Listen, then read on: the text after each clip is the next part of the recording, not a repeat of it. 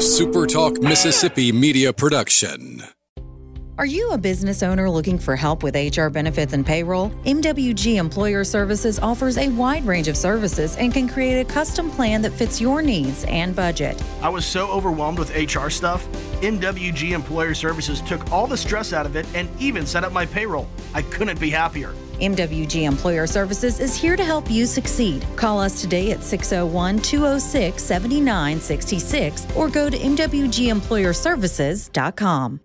You're listening to Sports Talk Mississippi On Demand, presented by Pearl River Resort. Escape to Choctaw, Mississippi and enjoy world-class gaming, the Dancing Rabbit Golf Club, and Geyser Falls Water Park. Escape to Pearl River Resort. To the junction, in the Grove, and to the top. This is Sports Talk Mississippi. On your radio and in the game, right here on Super Talk Mississippi.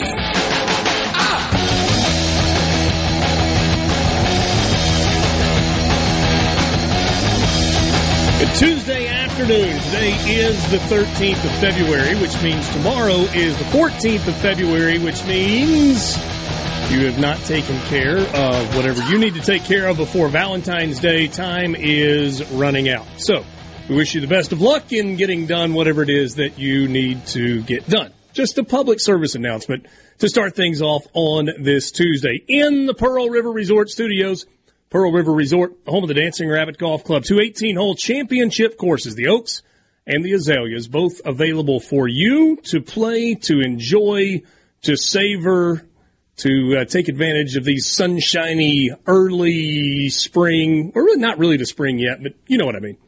Days that it feels nice outside and you can sneak out. You can enjoy that. Pearl River Resort, pearlriverresort.com. You can book your tee time online at dancingrabbitgolf.com. The C Spire text line is open to you. That number is 601-879-4395. Alongside Brian Haydad and Michael Borky, I'm Richard Cross. Thanks for being with us this afternoon. I don't have to ask the two of you, did you watch the Super Bowl? I know the answer to that. The answer is yes. But if I was even curious if the answer was yes, I would assume the answer is yes based on the fact that 123.7 million people on average watched the Super Bowl, and the broadcast audience peaked at over 200 million people.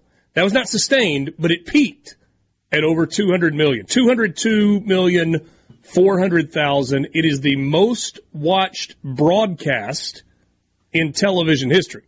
Not the most watched Super Bowl. It is that. Not the most watched sporting event. Clearly it is that. But the most watched broadcast in television history. Wow. It's unbelievable. I mean, that's literally two-thirds of the United States of America watched at least 8 minutes of the Super Bowl. Two-thirds of the country, 2 out of every 3 people watched at least 8 minutes of it. Because I believe it's 8 minutes, right? Isn't that the counting number? You have to watch for at least 8 minutes to count. It's not like a YouTube view. Because people are like, oh, well, this YouTube person got 300 million views on this video. Yeah, that's 300 million clicks on the video. Just one click on the video counts as a view. And that's over an extended period of time. This was while it was playing. This was and you had more 4-hour options window. than ever. Yeah, you had more options than ever. CBS obviously carried the broadcast and accounted for about 120 million of the 123 million viewers. It was also available on Nickelodeon, Univision, streaming at Paramount Plus, and on the NFL's digital platforms. So there were a lot of places you could watch. If you wanted to watch the Super Bowl, it was there for you. When you walked through the airport, every television was on. Every sports bar's television was on. Every hotel lobby's television had the Super Bowl on. There were churches that had the Super Bowl on. If they had television, everywhere you went, the Super Bowl was on Sunday night. You know what's even crazier, at least to me? 17 million people in Mexico watched the Super Bowl. That's not crazy to me. That's a tenth of their population. No, the funny one to me is Canada. 10 million people watched it in Canada. There's only 40 million people in the country, so a quarter of their population. It's unbelievable. I mean, for all of our flaws, this country still drives the world, man. It really does. It's unbelievable. And it's a reminder that people love football. Yeah. Clearly, the NFL is king, but if you look back to this college football season, you saw ratings up everywhere on everybody's platform. ESPN's ratings were up, Fox's ratings were up, NBC's ratings were up. Obviously, NBC had new products. CBS's ratings were up. Everybody's ratings were up this past year during the college football season. Ratings were up this year during the NFL season, and the Super Bowl just set an all-time record for eyeballs on a television for anything that has ever been aired on television. More than the last episode of MASH, more than the last episode of Seinfeld, more than the last episode of Dallas. The only thing that beat it was the moon landing in the late 60s, but every single channel available was airing it. Oh, so we're talking on a single, rights holder. Right. But the only other thing to beat it ever is Hold on a second. Hold on. How's that possible? Were there 223 million people in the United States when the moon landing happened? I don't know what the population was of the United States in the late 60s, but surely there were. Well, one, I don't know what the population was, and two, there's no way that's possible, Borky. I bet there weren't 223 million televisions in existence. Yeah, the U.S. population was just a hair over 200 million in 1969. So there you go. So it's not possible. Borky, I believe your fact is a fallacy. I will argue against you on this. 650 million people watched the moon landing. Worldwide? That is obviously a worldwide number. So that has to be globally, not... Yeah. Okay, well, that makes sense. Globally. Borky lied to us. Our relationship is forever broken because of this, Michael. I'm still having trouble that there were 600 million televisions in existence in 1969. I'm not sure I believe that number. The most watched non-Super Bowl broadcast is the Apollo 11 everybody that stood outside landing, the TV store. Which it was a much rougher estimate back then, but they think up to 150 million people domestically watched that somehow. I mean, I would believe that 75% of the U.S. population watched the initial moon landing. Yeah. I don't know that I'm believing 700 or 650 million globally did, though. That's what this says. Okay. What's the source? The National Air and Space Museum. Huh? Seems fairly reliable. Well, did they even land on the moon? Well, it's a reasonable question. Some people have that question.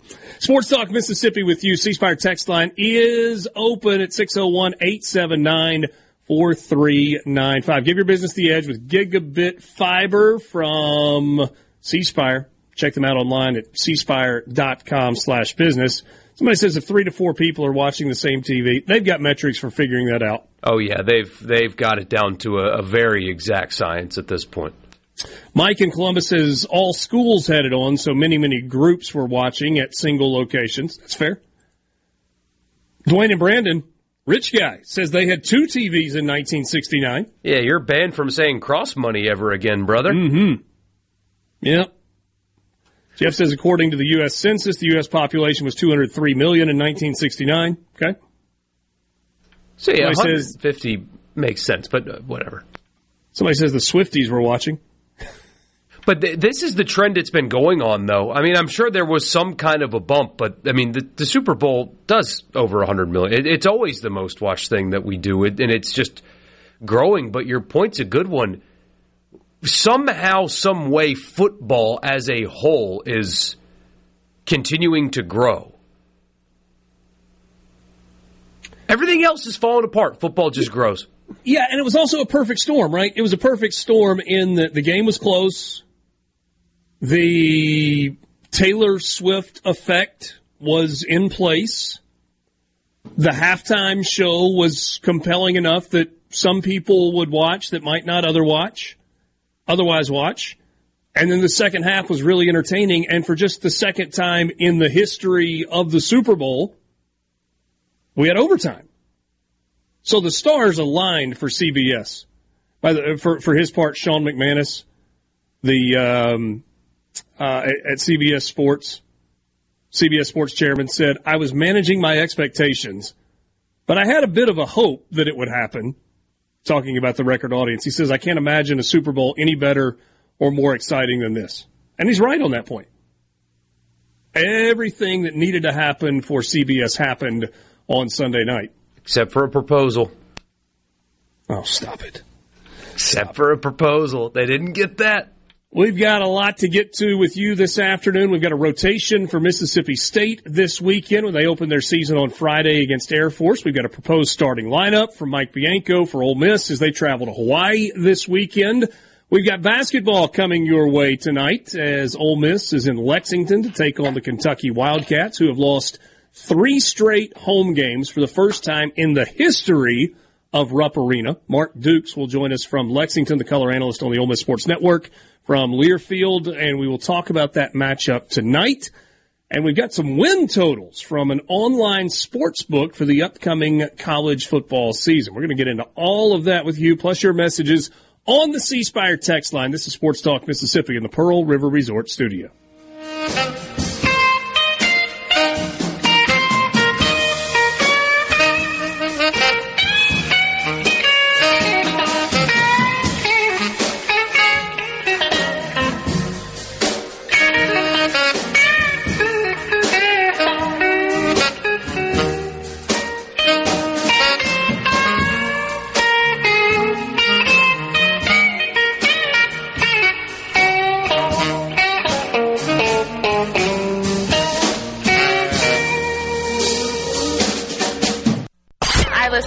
At work. Sports Talk Mississippi. Sports Talk Mississippi on Super Talk Mississippi. Did you get that memo? Yes, sir.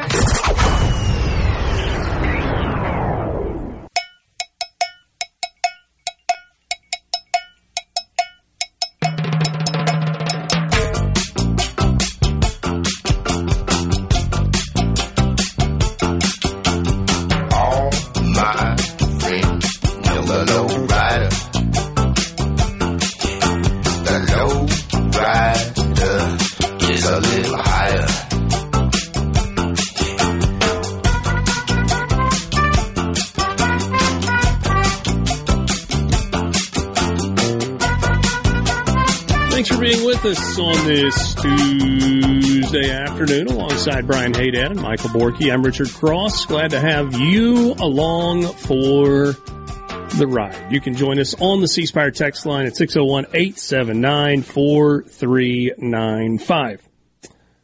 So, I know, Michael Borky, you've got us waiting until the college football fix for this. And maybe we should. I don't know. Should we hold off on some of these win totals, or do we just jump right into this conversation? You know, the funny thing about the show is you can do whatever you want. There's no. Well, I'm trying to take a vote here. Do we want to go baseball? Do we want to go basketball? Do we want to go football? We are pretty light on the football stuff, so we will have to. Thanks to our good friends. No. We've got that Florida Gator story at the to get to for the college football fix. Brother. See, I thought through this. Hold on. You're saying we're light on the football stuff. And I just saw that the college football playoff and ESPN came to an $8 billion deal, and you're telling me we're light? I figured that was going to be the whole show. I came in ready to not talk today. Between $1.3 and $1.6 billion a year. A year. Say it. Billion to air the college football playoff. That's what and ESPN can sublet. And may I remind you, it could have and should have been more. Could have been more. That's the deal they came to in today's television environment. Think about if they'd gotten to do this 2 years ago. Yeah, seriously. When there were more people that were still paying for television and cable bundles 2 years ago than there are today. But great thinking, ACC, Big Ten, Pac-12. Glad it worked out so well for you. Yeah. Glad it worked out. One of you it worked out well for. Go figure. was always going to work out well for the Big Ten. Mm-hmm. But if you're one of those people that thinks that the football players should not get paid any money, you cannot sign a $1.6 billion a year television deal and not expect something like that to happen. It's just that these schools made a lot of money.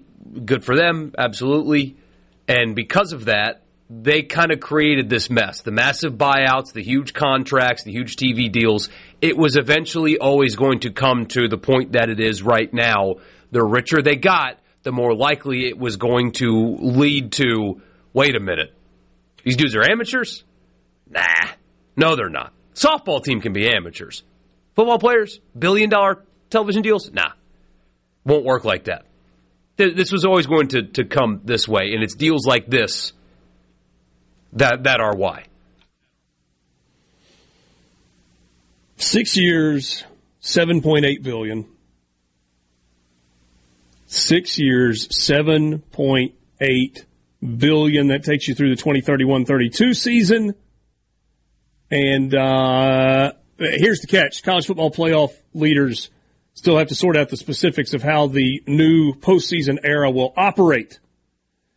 Full contracts completion will not happen until that happens, and that still has to happen, so it is not completed. But the framework of the deal is done. It will not be ratified until the commissioners and presidents vote on the structure and financials of the expanded CFP. ESPN has 2 years remaining on its current deal, which carries an average payment of $608 million. And so, if you are keeping score at home, that is more than double for the new deal that will be in place. And probably makes it all the more likely that conferences not named the SEC and the Big Ten really try to dig in their heels and hold out for more money. Yeah. So that's insane. But hey, now we didn't have to do this right now. This is on you. You said you didn't want to do it. Yeah. But you brought it up. No, I didn't say I didn't want to do it. We had, I had baseball to lead the show. We got pitching rotations out there. Yeah. I said I was surprised we didn't have it. That's what I said. But hey. But I gave it to you. You ruined it. Happy Valentine's Day. I gave you what you really loved. Sports business talk. Yeah, well, playoff appearances are going to be more. If you're going to complain about the gifts that I give you and the time that I give you in, I'll just get you nothing next time. Yeah, but I gave you a gift. It's like you took my gift and you're like, nah, I don't want it. Here's this one instead. I'm a giver. You don't need to get me anything. I'm good. That's good. I'm sure your family loves you for that. I'm sure they appreciate that. My family does love me, yeah. Last time I checked. No, I'm sure that they appreciate that you give and expect nothing in return. That's pretty much every holiday, yeah. I mean, I get stuff in return, but I never expect it. Yeah. I got to be honest, though. I thought, get us a little off topic here. A couple weeks ago, like a package showed up, and it had fragile on the box. So I take a picture of it. I send it to my wife. I'm like, oh, it must be Italian. I couldn't resist the joke. And she's like, oh, okay. And I'm like, what is this? And she's like, don't worry about it. I was like, but what is it? And she's like, don't worry about it. You'll find out later. So I Googled the place it was sent from. Fragile? Something. I don't know I forget the name of it, but it's a sports collectibles place. So I'm wondering if I got something coming tomorrow. I'll let you know. You'll have to tune in tomorrow to find out. So you spoiled partially your own gift? My own surprise, kind of. Dude, I just wanted to know what it was. That is a full-on massive jerk move that you pulled. Your family was trying to do something nice for you. Your wife told you. My kids have no interest in it. Yeah, but she probably will give them credit for it also. She was like, hey, don't worry about it. Just let it be. And you couldn't just let it be, you scumbag. I just wanted to see where it was from. Yes, I didn't know that it was going to be that. You couldn't just leave well enough alone. You had to dig in and try and figure out where it was from, and then do your little Scumbag's internet a little sleuthing. harsh, don't you think? I don't. Don't you think? I think someone who thinks highly of you maybe did something nice for you, and you couldn't just let them do it. You had to try to ruin the surprise. This is kind of a new low for you.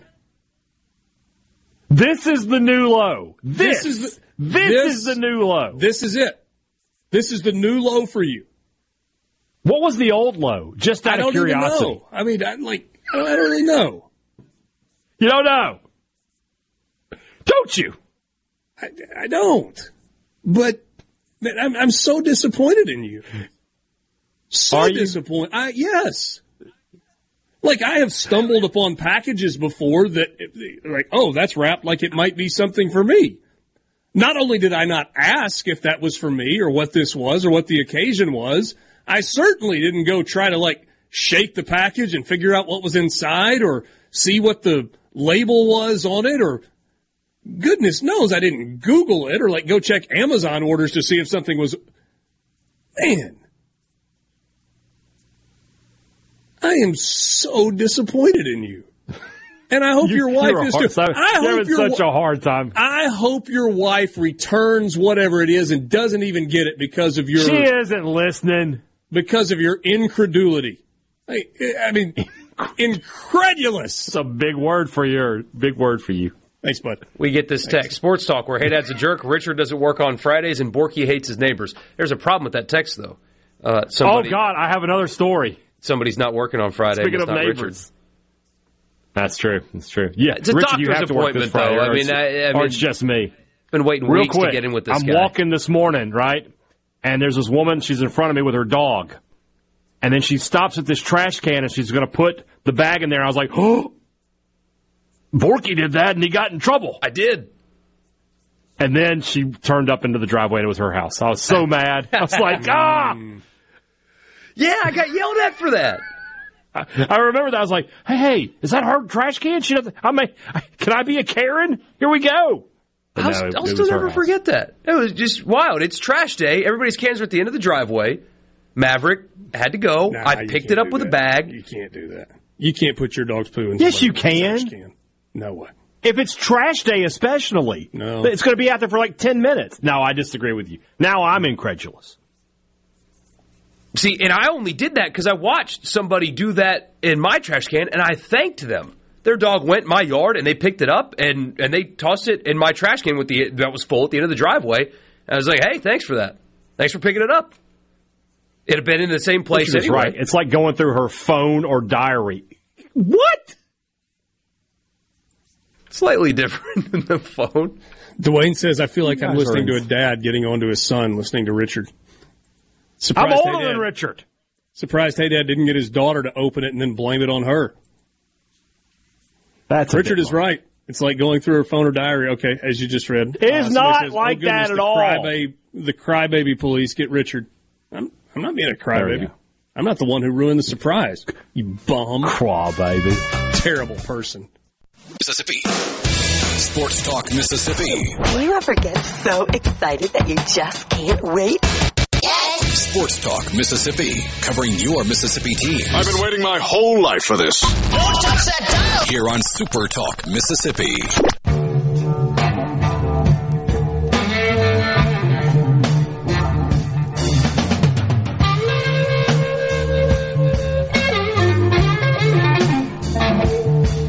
What do you do when you forget to take a bag with you on the dog walk? I never forget. How can you forget? That's like forgetting the dog. You got it's part of the what you got to have to go on the walk. Yeah, I never forget. What did they do before plastic bags? Like back in the 50s, you just took your dog for a walk. You just went where you went, and sorry, but neighbor, that's the way it is. Although back when I used to have a Nextdoor burner account, I had one of my best trolls where this lady was really complaining about people not picking up after their dogs. And I said, you should never pick up after your dog because they provide great fertilization, and I love seeing lush green lawns in the neighborhood every spring. And it got like 50 replies. People are so mad. So do you just like get a That's what leash you if you like. forget? Hey, what do you mean you never forget? Like you've never taken your dog for a walk and didn't have a bag to... I keep the bags. It's like the leash. You got to have it. Yeah, I've got hooks right next to my back door, and I put the bags on the same hook as the leash. So I literally cannot get the leash off without also having You the bag. just use grocery bags? Or I do. You got to... Yeah. They're not strong though. I sometimes will get like you might want a double bag. Yeah, or the ones that are made for the actually made for that. You don't want a finger to break through there and be like, ah. You have that moment. You're like, oh. That has happened before. Yeah. Yeah, you don't want that. You double bag. Yeah.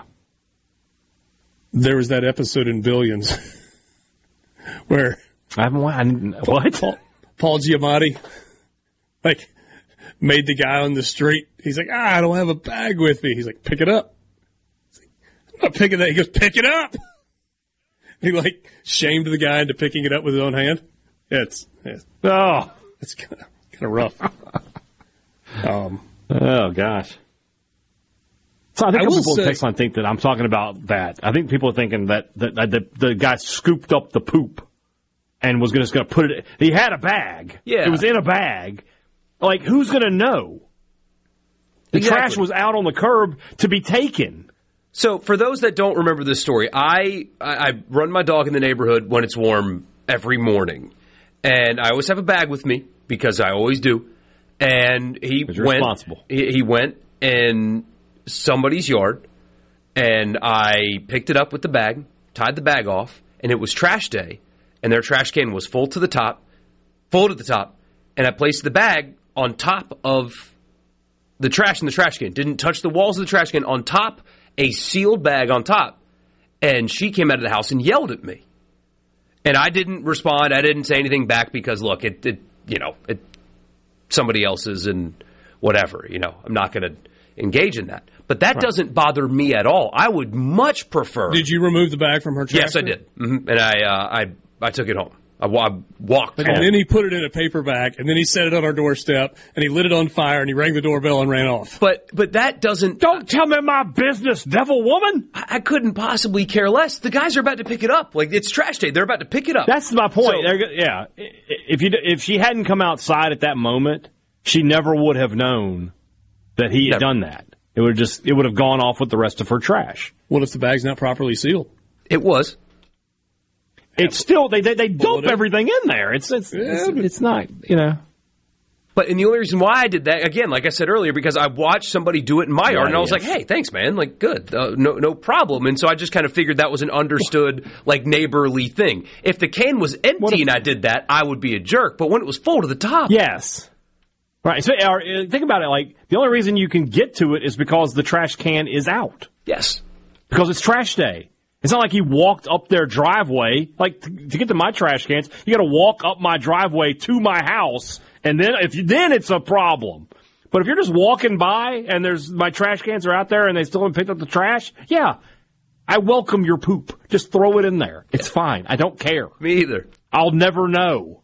Your dog's excrement, not there. Yes, I would prefer not human, but at the same time, again, I won't know prior to the arrival of the sanitation people. What is the most peculiar thing that people don't know about you? I have a reason for asking this question. That I can talk about on the air? Well, I mean, yes. I would prefer you keep it G-rated. Let's go coast to coast. How deep do you want to go? How deep do you want to cut? I mean, that's a tough question to answer because, what I think is normal, you might think is peculiar. No milk maybe you should ask a question. Like no milk on my cereal. Totally normal. That's fairly peculiar. The most peculiar thing about me, I've been told, and I kind of concur. Mm-hmm. I don't take trash to the road. Where do you throw trash? I put trash in the bags in the back of my truck and I haul them to the dumpster. I do not use the trash pickup in the neighborhood. Whoa. Whose dumpster are you using? That's not important. Because I'm about to say, you're going to get on me. No, it's allowed. It's allowed. I have permission. I have permission at multiple dumpsters. Thank you.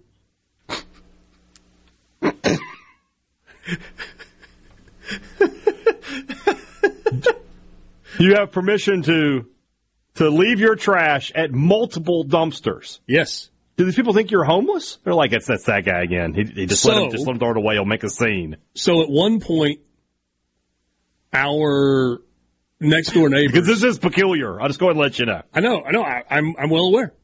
At one point, our next door neighbors, she was like, "Hey, I don't mean to pry, but are you guys like the greenest people ever? Do you recycle everything?" Or Jamie was like, "No. Why do you ask?" She's like, "Because you never have trash."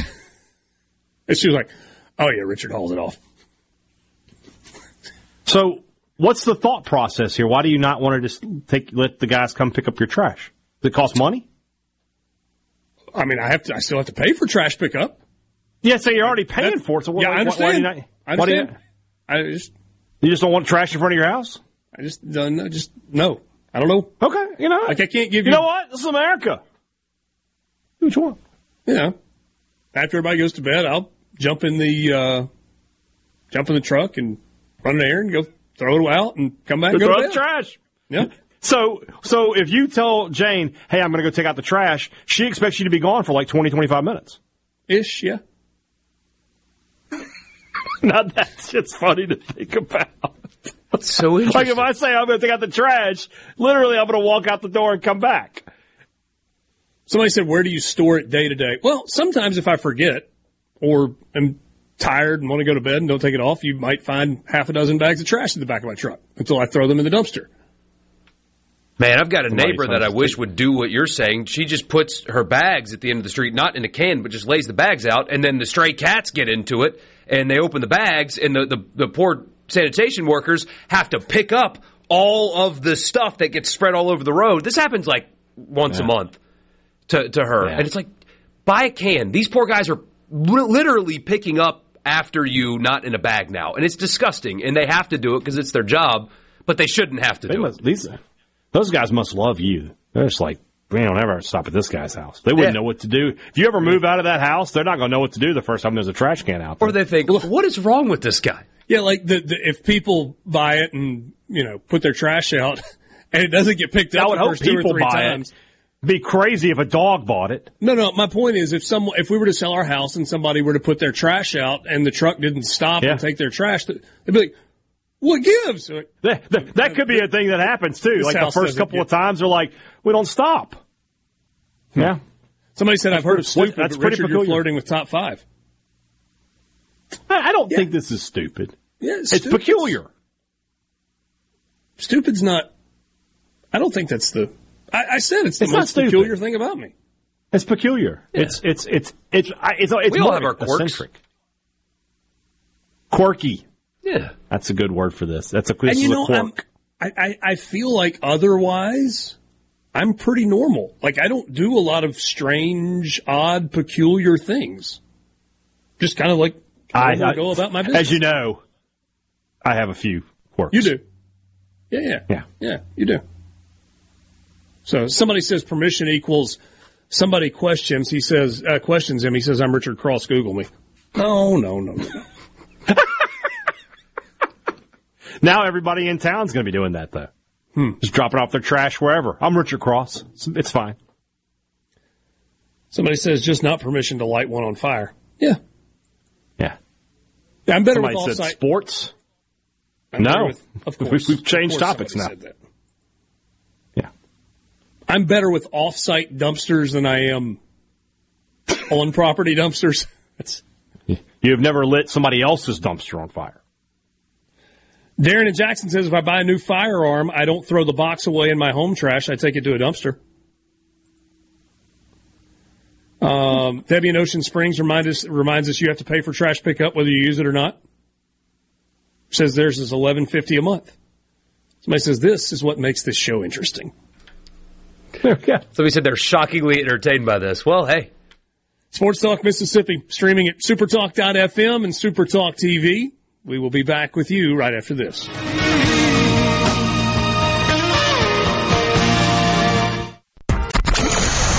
Communication system is a go. This is Sports Talk Mississippi, right here on Super Talk Mississippi. Exactly. Woo!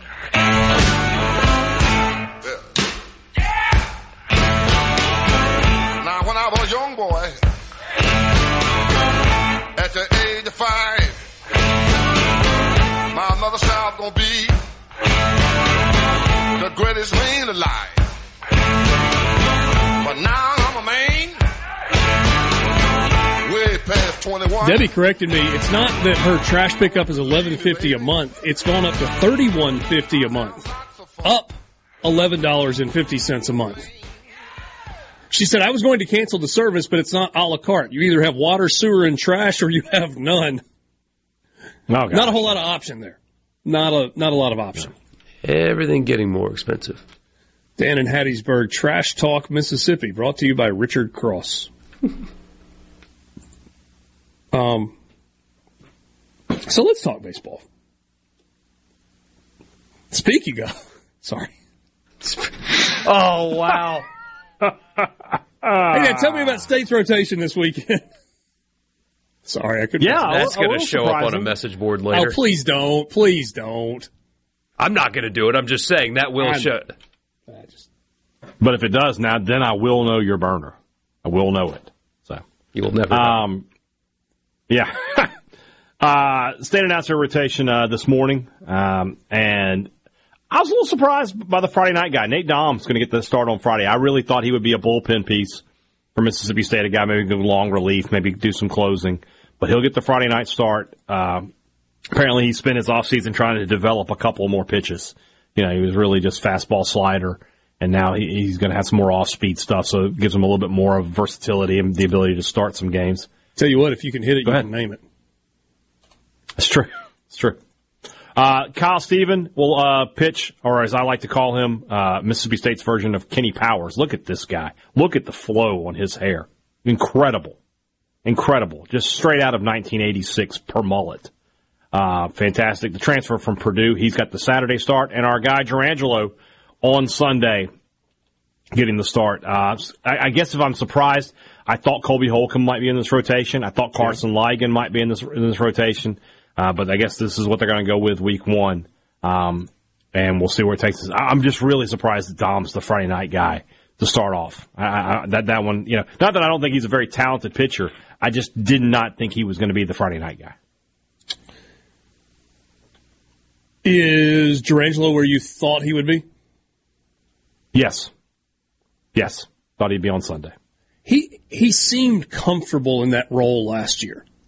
And I know a lot of times you see this progression where, like, okay, your Sunday guy turns into your Saturday guy and eventually pitches his way into the Friday night spot. And sometimes that makes sense, but sometimes you've got a guy that's like, you know what, we really like him in that anchor role, either pitching for a sweep, pitching for a series win, or pitching to salvage a game. All three of those outcomes are important. I know every game in and of itself is, but there's something about having that guy that you can count on as your game 3 starter. And there may be something to that. Maybe so.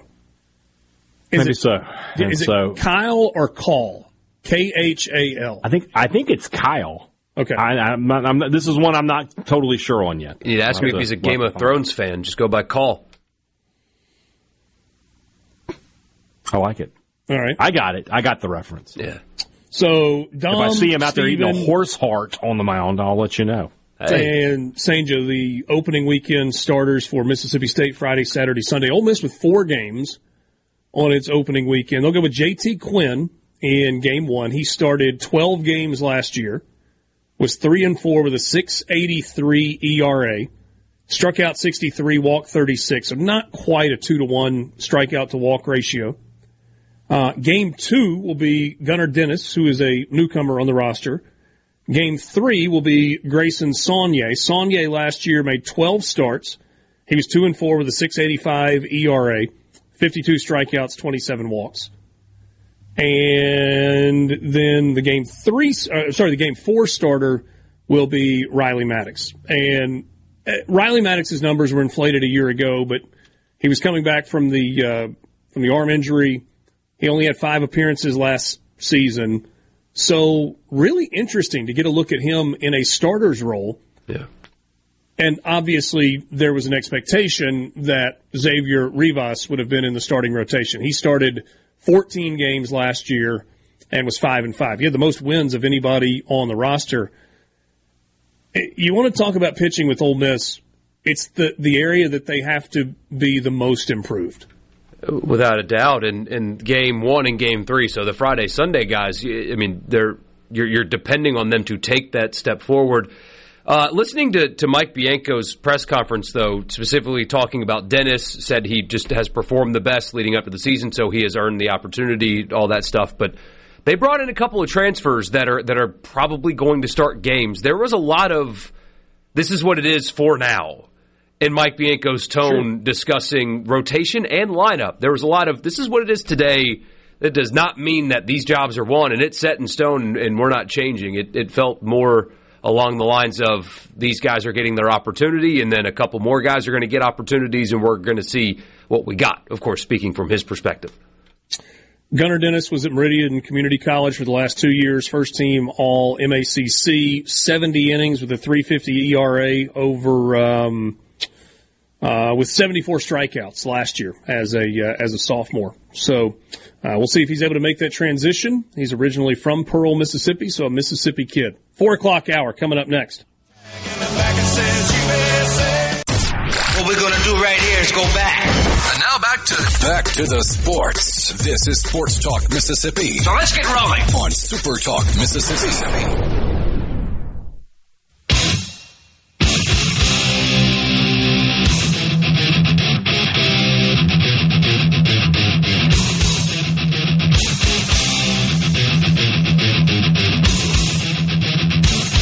Welcome back to Sports Talk Mississippi, streaming at supertalk.fm and SuperTalk TV. Thanks for being with us in the Pearl River Resort Studios.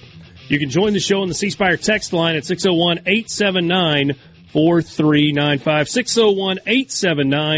601-879-4395. We go to the Farm Bureau guest line. Check out favorites.com and go with the home team, Mississippi Farm Bureau. Mark Dukes joins us. He is the color analyst on the Ole Miss Sports Network for basketball alongside David Kellum, and he is in Lexington, Kentucky, where tonight Ole Miss and the Kentucky Wildcats meet. Mark, Rupp Arena has been a house of horrors for Ole Miss through the years. The last time the Rebels won there, Valentine's Day, 1998. The current athletics director, Keith Carter, was on that team in 1998. But this year, Rupp has been a little bit of a house of horrors for the Kentucky Wildcats. They've lost 3 in a row at home. That has never happened in the history of the building. What are the chances that Ole Miss makes it 4 in a row? That's a good question. I've been reading the newspapers here and some of the stuff I've read. It's not a real happy Lexington KY right now. I think there's a chance that if the Rebels can come out and withstand that first 5 to 8 minutes, that I would think these guys have got to come out with a little, from Kentucky, have got to come out with a little fire in them because of what they've read lately and probably what Coach Cal has told them. And if Ole Miss can survive that first 5 to 8 minutes, I think they're going to hang in there, and have a chance at the end. Coach, one of the things to me that stands out is this Kentucky team can really shoot it. I think they're the number 1 3-point shooting team in the entire country. You look, they got a bunch of guys that can knock down shots from the outside, and that's a little bit different this year from recent Kentucky teams because they haven't been great from behind the arc.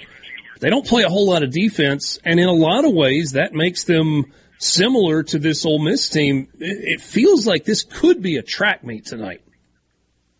Yeah, it could, but I think personally that if you're Ole Miss in this situation, you got to hope to keep them in a half-court game and keep pressure on the guards on the 3-point line because they're so athletic and they got so many guys that can get out in the open floor and score. And if you let them score off turnovers, bounce out long 3-point shots that you take that they get bounce-out rebounds on. Those kind of situations, I think that's huge for Ole Miss tonight, is to keep Kentucky running their half-court offense and obviously rebounding in that defense. You know, it's interesting you say that. I was thinking watching last week in their game against Vanderbilt, and I understand that Vanderbilt has had their struggles, but Kentucky, it didn't look like had any pressure on them, and they were just kind of playing loose and easy, and it was like they looked so fast and so athletic. So kind of going back to where you started, weathering the storm early and not allowing Kentucky to play with like a ton of confidence and loose. Does that make sense? Absolutely. Kentucky's the kind of team that can come out in the first 5 to 8 minutes and make everything, kind of like Auburn did against us in the second half recently. They're that kind of team. They can shoot it that way well. So, hopefully the Rebels can not let that happen early. And then, you get them in a grind game and a half-court grind game. From that point, if you've held off that far, you get them in a grind game, you're going to have a chance, I think, in the end. The schedule a little different this year. It's been a long time since there's been an open date in the middle of conference play, and that was largely because of the SEC Big 12 Challenge and when that was on the calendar. What does that week off do for you in the middle of the year? You've been on coaching staffs, you've been around programs a long time. How important is that, and how big a deal is it that teams are getting that extra few days to rest and heal up and kind of regroup during the season? Personally, I think it's good. I think you, first of all, as you said, you get to rest for a day or two for your guys. I would think probably they took off last Wednesday, and I would say they had a light practice Thursday, and then really came in and worked from then till yesterday. And the other side of that is extra preparation time for the team you're playing, extra scouting time for your scouting reports, extra minutes to look at film, extra minutes to show your guys film. I think that's really important. So when you look at the offensive pieces for Ole Miss tonight, we know this Kentucky team can score, but this is an Ole Miss team that can score as well. Who are you looking at? Who needs to really be on tonight? Or is it multiple guys that you think that you're kind of locking in on? I think we got to have, two starters have really big games. And then I think our post guys have got to contribute some points against the defense. They weren't good defensively in the post against Gonzaga. Now, Trey Mitchell's been out 2 games. I think he's their most physical post defender. He might be back. I think the Rebels got to get some points from their post guys. 2 of the starters got to have a really big game. And I think somebody, like T.J. Caldwell did recently, somebody's got to come off the bench and score also for Ole Miss to have a chance to win this game. Caldwell had that big game against Mississippi State, hasn't done a whole lot since. The last time we saw Ole Miss was last Tuesday night on the road against South Carolina. And they were down big even in the second half, down 17 in the second half. Nearly came all the way back. What was it that fueled the comeback in your mind and gave Ole Miss a chance in that game? I'll tell you what started the comeback, I think, for Ole Miss in that game was Sharp blocking 2 or 3 shots and kind of they had been taking it to the rim or scoring around the rim, and all of a sudden they were changing their shots, going there, giving the rep. In other words, Ole Miss could get defensive stops, got a little bit going offensively. And, had they Ole Miss made some plays in the last 2.5 minutes, they had a really good chance to win that game on the road. And that's, really all you can ask. When you're playing a good team like South Carolina or like Kentucky, you're hoping you just have a chance at the end to win the game. And the Rebels gave themselves that chance against South Carolina, and you hope that's what happens here tonight. Visiting with Mark Dukes. He is the color analyst on the Ole Miss Basketball Network from Learfield alongside David Kellum. Late night tonight in Lexington. It's a 9 Eastern start, so 8 o'clock Central Time. They'll go on the air at 7:30 local time for the broadcast tonight. Thinking back to that South Carolina game, we talked about this a good bit last Wednesday. The way coaches discipline players is different than it has ever been. Players are treated differently than they have been at times in the past, but there's one thing that hasn't changed. You know this as a coach. The biggest discipline tool you have at your disposal is the bench. and Chris Beard sat some guys that normally would be playing, especially in crunch time, for extended minutes in that second half. Do you think he got the message through that he was trying to get through? You know, there's two ways to look at that. And he very well could have been looking at it from that standpoint, or I want to get a message through to these guys that I'm sitting right now. Or it could have been the message that, look, these guys that I've got on the court right now, when they subbed in for you, they started this comeback, and they're going to finish it. You know, so they kind of earned that opportunity. Yes, and so you can look at that either way. I know from last night's practice, watching last night's practice, that the starting five is going to be the same as it's been.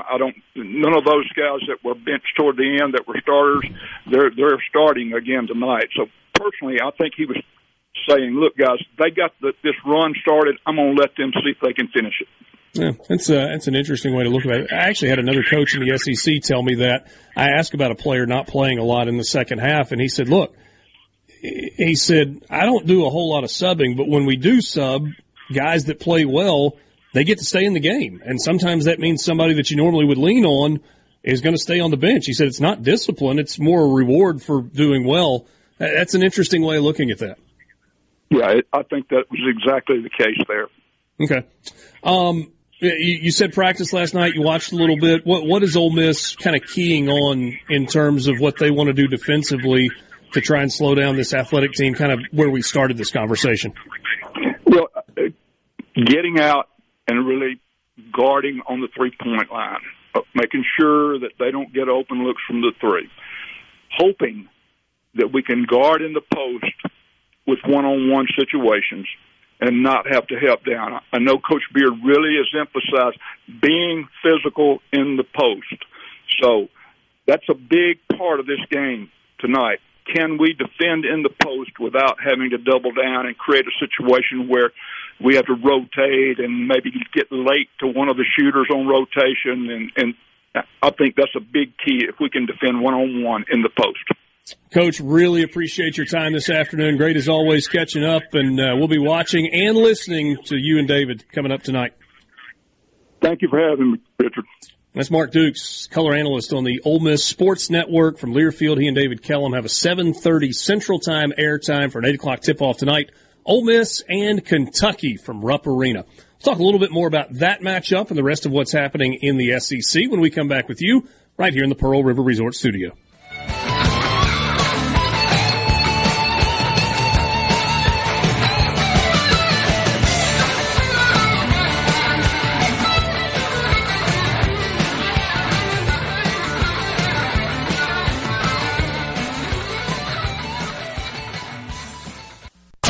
If it's sports in Mississippi, you'll hear about it here. Sports Talk Mississippi. You like this show, huh? Yeah! Super Talk Mississippi.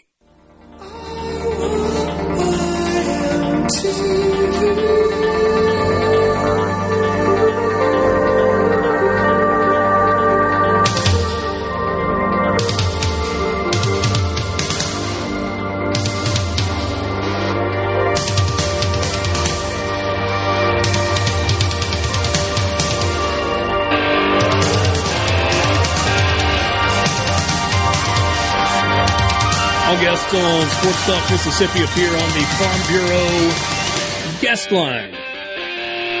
Check out favorites.com and go with the home team, Mississippi Farm Bureau. Appreciate Mark Dukes joining us just a moment ago, talking about the matchup between Kentucky and Ole Miss tonight. Antonio Reeves is the fourth leading scorer in the SEC at 19.6 points per game. He has scored in double figures in all but one Kentucky game this season. Matthew Morrell is the leading scorer for Ole Miss at 16.8 per game. We've also got Alan Flanagan in the top 10 in the SEC. He's ninth at 15.7. The guy that, look, this Kentucky team is really, really talented. There's no questioning that. But they've struggled. They have lost 3 of their last 4 games. They have lost 3 straight home games, starting on January 31st, the overtime loss to Florida. They lost at home the following Saturday to Tennessee, and then they lost to Gonzaga this past Saturday. Now, they've scored 85 or more points in all three of those losses. 91 in the overtime loss to Florida, but they gave up 94. 92 in the loss to Tennessee, but they gave up 103 to the Vols. And then they scored 85 on Saturday against Gonzaga and had a second-half lead in that game, but couldn't hang on. They gave up 89 and lost. Reed Sheppard. By the way, if you watch Kentucky basketball, you have seen the shots of Jeff Sheppard in the crowd. Jeff Sheppard is Reed Sheppard's father. You probably, if you were my age, Haydad's age, remember Jeff Sheppard playing. That was a bit of a reality check when I was like, oh, wait. Yeah, I watched him. He was good. I was sitting in the airport on Saturday night with Pat Bradley, both waiting on flights, coming home from the South Carolina game, and he was like, yeah, I played against Jeff Sheppard. I was like, that's tough, isn't it? He's like, yeah, it really is. Reed Sheppard had 21 in the second half of that game against Gonzaga. Those were all of his points in the game. So all 21 that he scored in the game came in the second half. And it's kind of new to the starting lineup. He's really, really good. Antonio Reeves has been at it forever. Better freshman this year, Sheppard or Hubbard? Ooh. Hubbard may be a better scorer, but I think Reed Sheppard's game is more complete at this point, although he has got a long way to go defensively. I feel like he gets lost on the defensive end a lot. Yeah, and Hubbard does too. I don't feel like I've seen Hubbard getting lost as much as I've seen him getting beat. Kind of off the dribble, and that's about positioning and moving your feet and kind of being in the right place. I think Josh Hubbard, his athleticism is so good that I think his defense will get better. I mentioned sitting there watching that game with Pat, and I was asking him, I was like, is he, like, he's got more time at Kentucky, right? He's like, yeah, he probably comes back, but he's like, I don't know. He said, if I'm in the NBA, I'm ready for him to come out. There's so much to his game that I want him in my system as soon as I can get him in my system, which I thought was kind of an interesting take. 6'3", 187, so he's not big. I mean, he's tall for a guard, but not thick. But I remember thinking a couple of years ago that Tyler Hero would really benefit from another year or two in college. He went after 1 year, and it's going okay for him in the NBA. Yeah, he's doing all right. Been pretty good. Kind of thought the same thing about Grady Dick last year at Kansas. He was really, really good at Kansas last year as a true freshman. I thought, man, another year in college, this guy could be an absolute superstar. Instead, he's in Cleveland? Is that right? Is he with the Cavs? No, he's with Toronto. Yeah. He's with the Raptors. Yeah. And has had, I mean, his numbers don't blow you away, but it's been a good rookie year for him as well. Yeah, they played New Orleans the other day. You could tell he could play. Yeah. Yeah, he's good. It's not a bad team, though. And I don't know if Reed Sheppard's a one-and-done guy, and an NBA team drafts him on upside, or if he sticks around and we get to watch him in blue and white. I say get to. Maybe I should say have to watch him in blue and white for another year or two in the SEC, but he's super talented. So if they get it done tonight, how are they able to do it?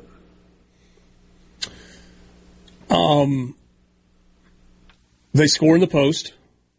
I mean, if you watch the game against Gonzaga, Gonzaga had a lot of success with its big men inside. But that's kind of where Gonzaga has had its most success this year. They've been a good post offensive team this year. And so, against South Carolina, a lot, and really if you want to go back a couple of games, a lot of the success that Ole Miss has had offensively in the post has been rolling guys to the rim, whether it's throwing lobs for Cisse or Sharp to go up and get and dunk, or getting the ball to them on a roll down and, having an easy look at the basket. I just don't think we've seen anything from Moussa Cisse or Jamarian Sharp that says feed them the ball in a one-on-one in the post and let them go to work. No. That just hasn't been their game. No, so like Flanagan's going to have to be aggressive, controlled aggression like he was in the second half against South Carolina. There's only one play that you can think of where he looked like he was a little out of control. Otherwise, he was able to bring them back in that game because he was aggressive and he attacked, but he was under control. And times earlier in the year, he has been aggressive and attacked out of control. And it led to turnovers or bad misses and things like that. But, yeah, watching the pick-and-roll game against Auburn, I kept thinking, why don't they do that more? You got 7 foot and 7'5". I mean, I know they don't exactly have the softest hands in the world. They often aren't particularly good receivers. But both of them have been better, especially up high. The catch up high and finish has been good. And when Murray, if you're running that two-man game with Murray, he's a really good passer out of that too, and he's a good finisher. Why don't you just do the two-man game with Cisse and let him set a pick for Murray and roll to the basket and throw one up to him? I mean, how many people can disrupt that? Not many because of their size. I'm surprised that we don't see more of that or haven't seen more of that because Auburn couldn't stop it there for a little while. Yeah, and the big guy for Kentucky, Onyenso, has been okay, but he's not the thick big player either. I mean, you look at Jamarian Sharp at 7'5", and you feel like he's 180 pounds. Cisse's a little thicker, but Onyenso, even though he's a 7-footer, he's under 250. So he's not the Tolu Smith body type that's just going to bang you and beat you down low. He's not even as physical as Janai Broome is at Auburn. And I don't think his post moves are as good. They had 4 points and 5 rebounds a game for their big man. I mean, that doesn't scare you. The thing that scares you with Kentucky is their guard. So I think you're hoping for a couple of things. One, you're hoping that it's not one of those nights that everything Kentucky throws up from the perimeter goes in. And two, I know Mark Dukes talked about weathering the storm early for Kentucky. I might actually turn it over. What if Ole Miss can come out hot and build an 8-point lead in the first 8 minutes? You know what? There's a chance that could happen. That big old crowd at Rupp Arena could turn on Kentucky. They're looking for a reason to turn. They're going to come to that game angry, ready to turn. And you know what, hey, Dad? I don't think it's the team so much that they're ready to turn on. I think it's Calipari. You're 100% right. I think they are cowed out at this point. 15 years, a long time. And that one national championship came in what, year 3? Year 3 or year 4? Mm-hmm. It's been over a decade. And I heard Matt Jones from Kentucky Sports Radio was doing an interview this morning that I heard. And he said in the last 3 years, since COVID, Kentucky has had its worst NCAA tournament loss in the loss to St. Peter's. They've won one conference tournament game, and they have also had the 3-game losing streak at home. So they've had their worst conference loss, their worst consecutive showings in the SEC tournament, and their worst home performance in school history in the last 3 years. And that is not sitting well with the people in the Bluegrass State.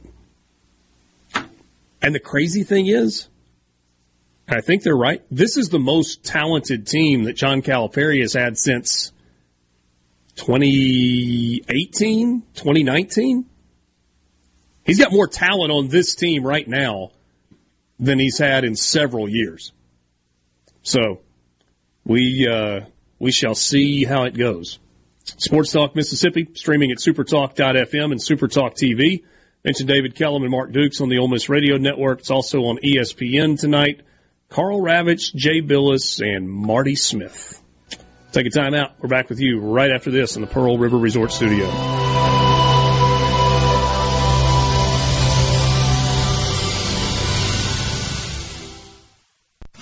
Now, back to Sports Talk Mississippi. It doesn't get any better than this.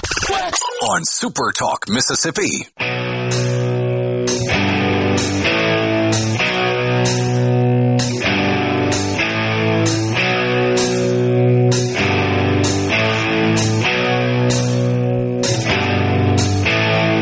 Mother, tell your children not to walk my way.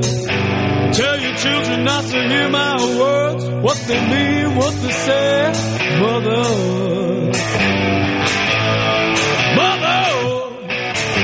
can you keep them in the dark for a while? So 3 games tonight in the SEC at 6 o'clock on ESPNU. Texas A&M is at Vanderbilt. The Aggies are, depending on where you look, a 9.5-point favorite. Some places that one is at 8.5. Vandy 1-9 in the SEC. Texas A&M playing good basketball as of late. They are now 6-4 in the SEC, 15-8 overall, coming off the big home win against Tennessee. LSU is at Florida. That game is at 7 o'clock on the SEC Network. Florida is a 10.5-point favorite, and the total in that one is 162.5. I love the over in that game. That's 2 teams that score a lot, and kind of like the over in the Ole Miss Kentucky game. Also, same number, 162.5. Kentucky 8.5-point favorite. I mean, Kentucky has scored, 80? We talked about it a second ago, 85 or more in 3 straight losses, and they don't play a lot of defense. That means Ole Miss got to make shots. But I think those are attainable numbers in both of those games with those teams. What were you hooing about? Just that 85 or more in 3 straight losses? I'm just thinking about, yeah, that's tough. That's tough. In college basketball, you get 85 on the board. You think most nights you're going to go out there and get a win. Probably a relatively easy win. Yeah. And to have 3 straight losses doing that is tough. Am I crazy for thinking... I feel like there's not a lot of middle ground in this Ole Miss-Kentucky game tonight. I feel like it's either a blowout where Kentucky covers easily or Ole Miss wins. Yeah, winner gets smoked. I just don't see Kentucky with any confidence in a close game right now. Can Ole Miss win big? Can Ole Miss win in a blowout? Kentucky just scores too well. Yeah. I mean, so we got a 2-outcome game here. Ole Miss wins close or Kentucky wins big. Now Those that are we said that, options. There's only 2 outcomes that are going to happen, and it's Kentucky wins close or Ole Miss wins in a blowout. Yeah. Well, if you say so. Now that we've said that, we've spoke the opposite into existence. Maybe so. Maybe that's a possibility. I mean, hey, Dad, you said can Ole Miss win in a blowout? For that to happen, Ole Miss has got to have like a 20-point halftime lead and Kentucky quit. Mm-hmm. Or it's, a tight game at the half, and then Ole Miss in the first 5 or 6 minutes of the second half comes out and hits like 8 of their first 10 shots, and 4 or 5 of them are threes. And then it starts to spiral, and they kind of lay down a little bit, and the crowd turns on them. I don't really see that. And the fact that Ole Miss has won once in 26 years in Lexington makes it hard for me to predict a blowout for Ole Miss at Kentucky. I know history doesn't necessarily mean anything about this game, but history sometimes is an indicator of outcomes. So we'll see. We'll see. Fascinating one, though.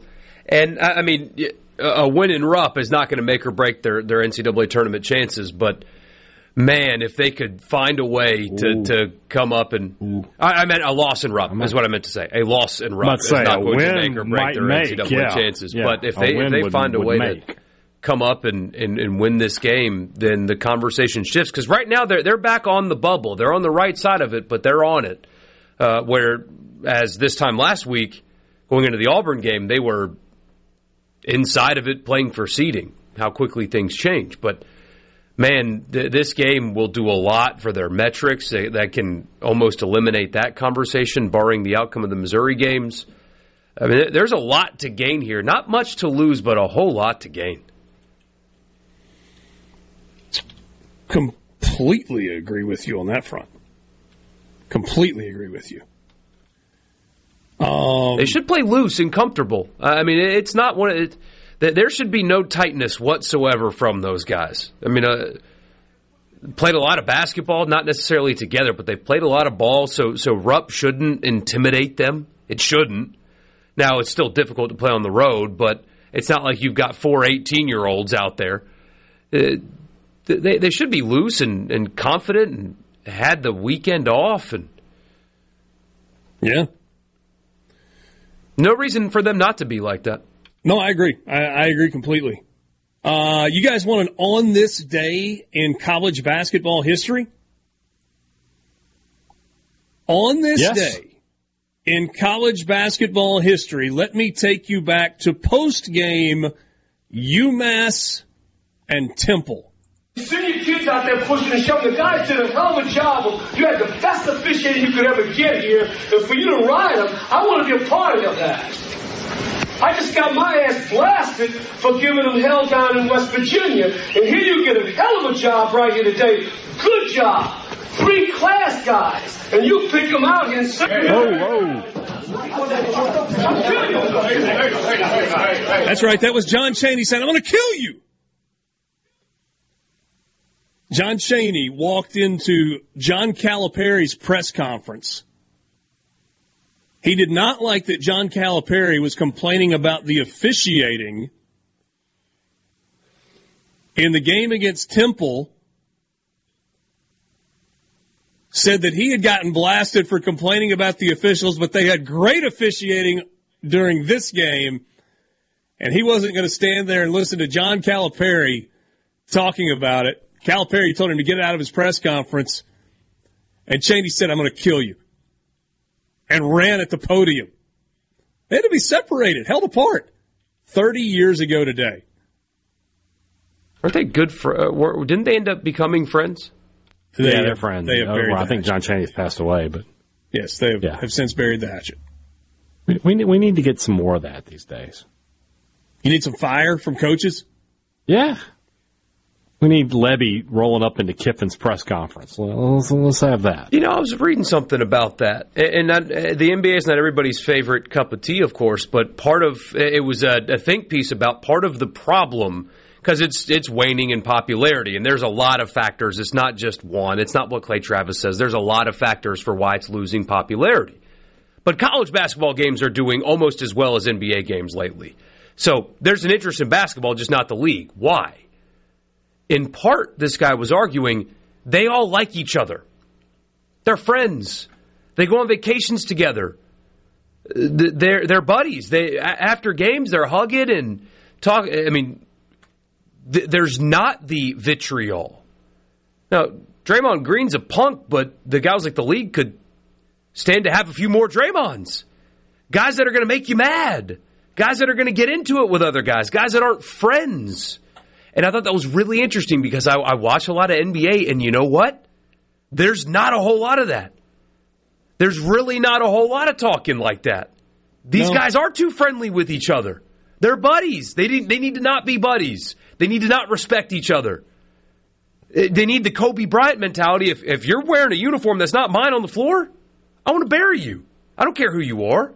I don't care where you're from. That's what makes this show work. It's our unyielding hatred for one another. Somebody said, I need some chairs thrown across the court. Yeah.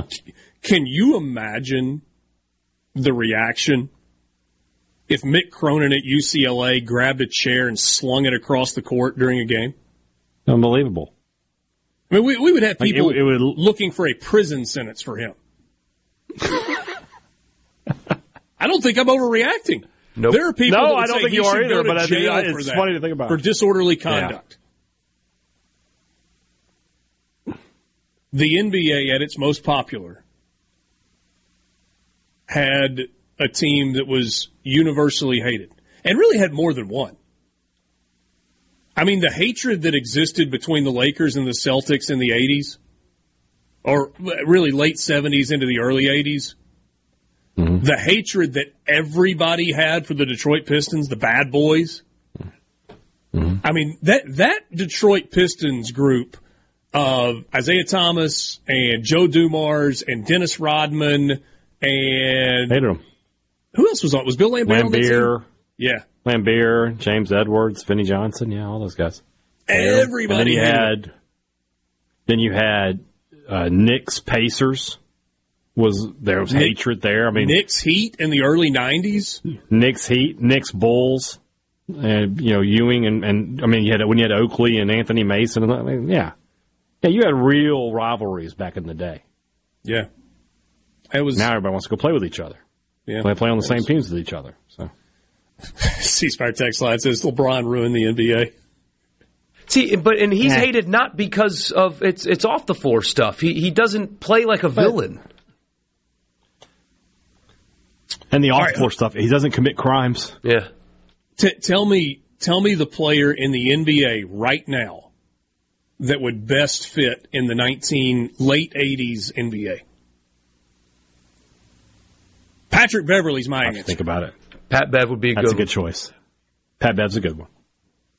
Maybe Draymond. I'm afraid Draymond might get body slammed by somebody back then. No.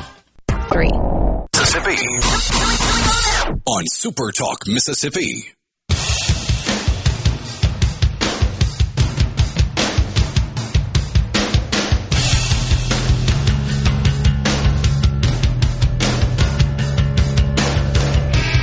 So Jeff hits us up on the C-Spire text line. You can too, 601-879-4395. He says, I listen to WFAN in New York a lot.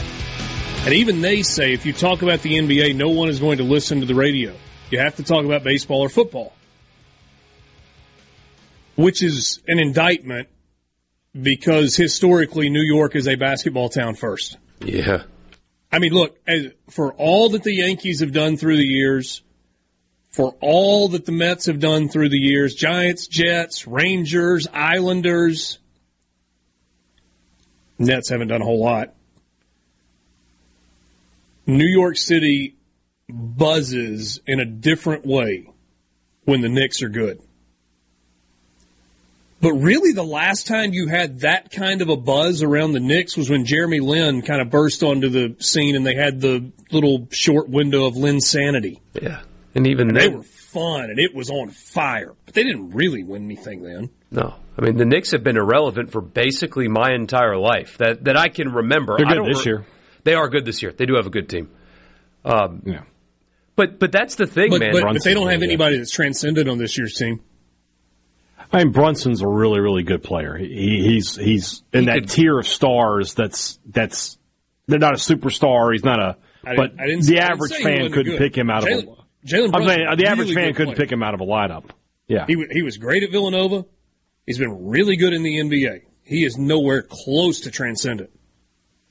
Mm-hmm. There's not much transcendent in the league. I mean, to those guys' point, it's still extremely popular in local, like hyper local, like within the cities. Like Milwaukee loves the Bucks, et cetera, et cetera. But the national audiences don't draw. They don't draw. College basketball. There were two college basketball games that either beat or tied the Knicks-Lakers game on network television recently. Mm-hmm. And that has got to be a wake-up call to the league, because remember, the NBA popularity was rivaling football there for a while. I mean, forget the Jordan days. More recently, the Shaq Kobe days. Mm-hmm. It was still extremely popular, and people watched at a huge volume. But people don't watch anymore, and it should be a wake-up call to the league, the way it's covered, the way it's promoted, and nobody seems to. Everybody just dismisses it. They just pass it off. Oh, well, the 18-year-olds love it. Well, 18-year-olds don't buy. That's not the demographic you want to win necessarily. Maybe 20 years from now, but not right now. The league is lacking in star power. You have. It's lacking in star power for the average sports fan. They have a lot of. I mean, Luka's amazing. Giannis is amazing. I mean, the Joker is unbelievable. Sure. But here's the best example, though. I'm in Oxford. I am 74 miles from Memphis, give or take. The last time we talked about the Grizzlies was John Morant getting suspended for flashing a gun in a strip club or a nightclub or a bar or whatever it was. Yeah. And then on Instagram, because why not? The only time we talk about the Pelicans or when Borky brings them up because he's their favorite team, and Jackson is 2.5 hours. No, I'm not. But I'm not being flippant. I mean, I know they beat the Grizzlies last, or at least they were up big on the Grizzlies. They ended up winning, yeah. Oh, whatever. The only time we bring up the Pelicans is when Borky brings them up because it's his favorite team. We have talked more about the NBA today than we have in the last 6 months. Yeah. Maybe. We bring up the Lakers when y'all want to make fun of me. Yeah, but that's just a passing glance. It's not actually a discussion about the NBA. You're all right. There's nothing to discuss. Yeah. It's unbelievable. So let's move on. And part of that is nobody from State or Ole Miss or USM has been drafted in so long either. I mean, Quindary, they had some second-round picks, but none of them play. But we can talk NFL playoff games absent I know Chris Jones and Willie Gay played in the Super Bowl, but we can talk NFL playoff games and people will be interested. Wrong. But that would help us. I mean, it would just help us if we had some local interest, which we don't. It's just the league needs to wake up, man. I mean, people want to watch sports. They're watching college basketball. Caitlin Clark's last game drew almost 2 million people. The NBA on network TV doesn't do that right now. Yeah. We're talking women's college basketball, and people just dismiss it. Oh, it's fine. No, it's totally fine. It's fine. It's fine. It's fine because Twitter says it's popular. They got to wake up. But you know what people do care about here? They care about college baseball. They care about college basketball when it matters. And they certainly care about college football. You certainly care about college football. So, for the college football fix to start things off in the 5 o'clock hour, we will look at online sportsbook win totals released for the SEC for the 2024 season. We will look at a projected lineup for Ole Miss on the opening weekend as given to us by Mike Bianco. And we will talk about maybe the most ridiculously athletic kicker / track and field star that you will find anywhere who is from right here in the state of Mississippi. Tell them about it, Borky. Tell them about it. Cruz O'Goose will join us next. Cruz O'Goose to lead things off in the 5 o'clock hour on the Farm Bureau guest line. Check out favorites.com and go with the home team, Mississippi Farm Bureau. We're back with you right after this.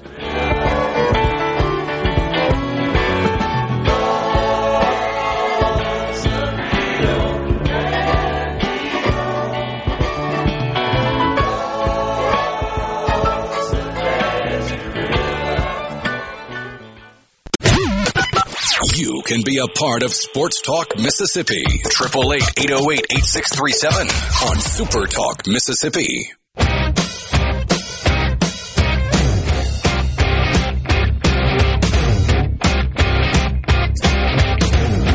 Welcome to the 5 o'clock hour of Sports Talk Mississippi. Thanks for being with us in the Pearl River Resort studio. You can join the show on the C Spire text line. You know the number, 601-879-4395, C Spire.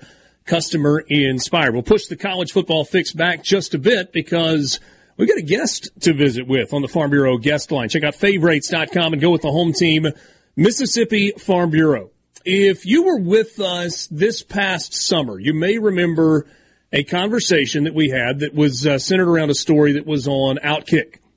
It was a conversation about Cruz O'Goose, who was at the time committed to Mississippi State as a track athlete, despite the fact that he was a highly, highly rated kicker coming out of high school. And he does flips. Lots and lots and lots of flips. Cruz, thanks for joining us this afternoon. It's great to catch up with you, man. Oh, thank you so much for having me on the show. I'm pumped. All right, so let's just start with how did you become, if people have found you on social media, on Twitter, it's Cruz underscore O'Goose, O-G-U-Z. Or Cruz.O'Goose on Instagram. If people have found you on social media, they have seen you doing these series of flips. Over the top, handsprings, cartwheels, sideways, twisting flips, all kinds of stuff.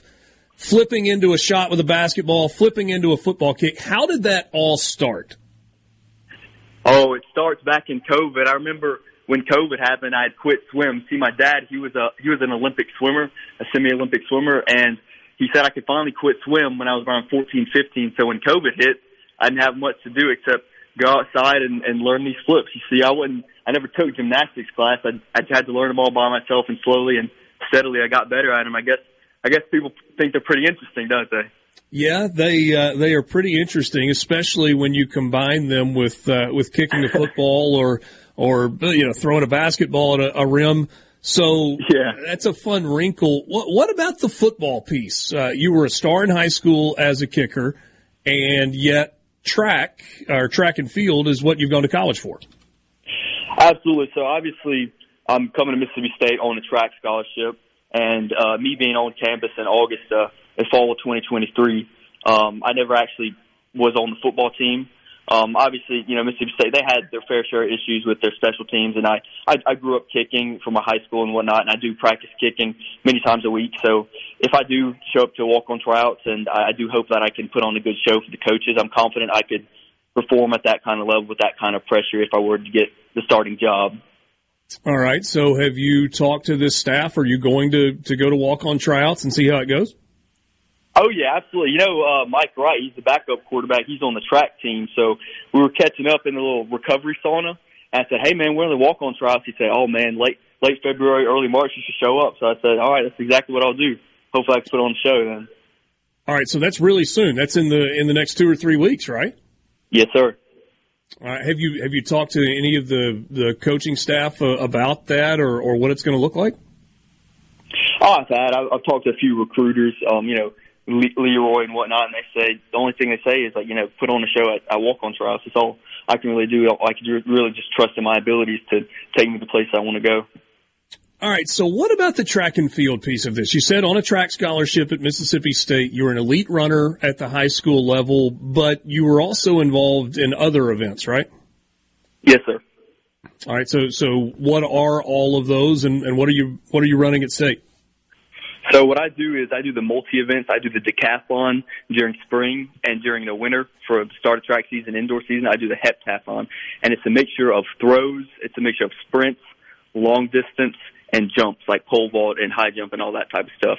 But it's funny because I never actually did that in Mississippi. In fact, I don't think Mississippi has the decathlon or the heptathlon. So what they did is they gave me a call. They said, "Hey, Cruz, we're gonna recruit you as a decathlete." I said, "Okay." So I show up after a high school game where we lost badly.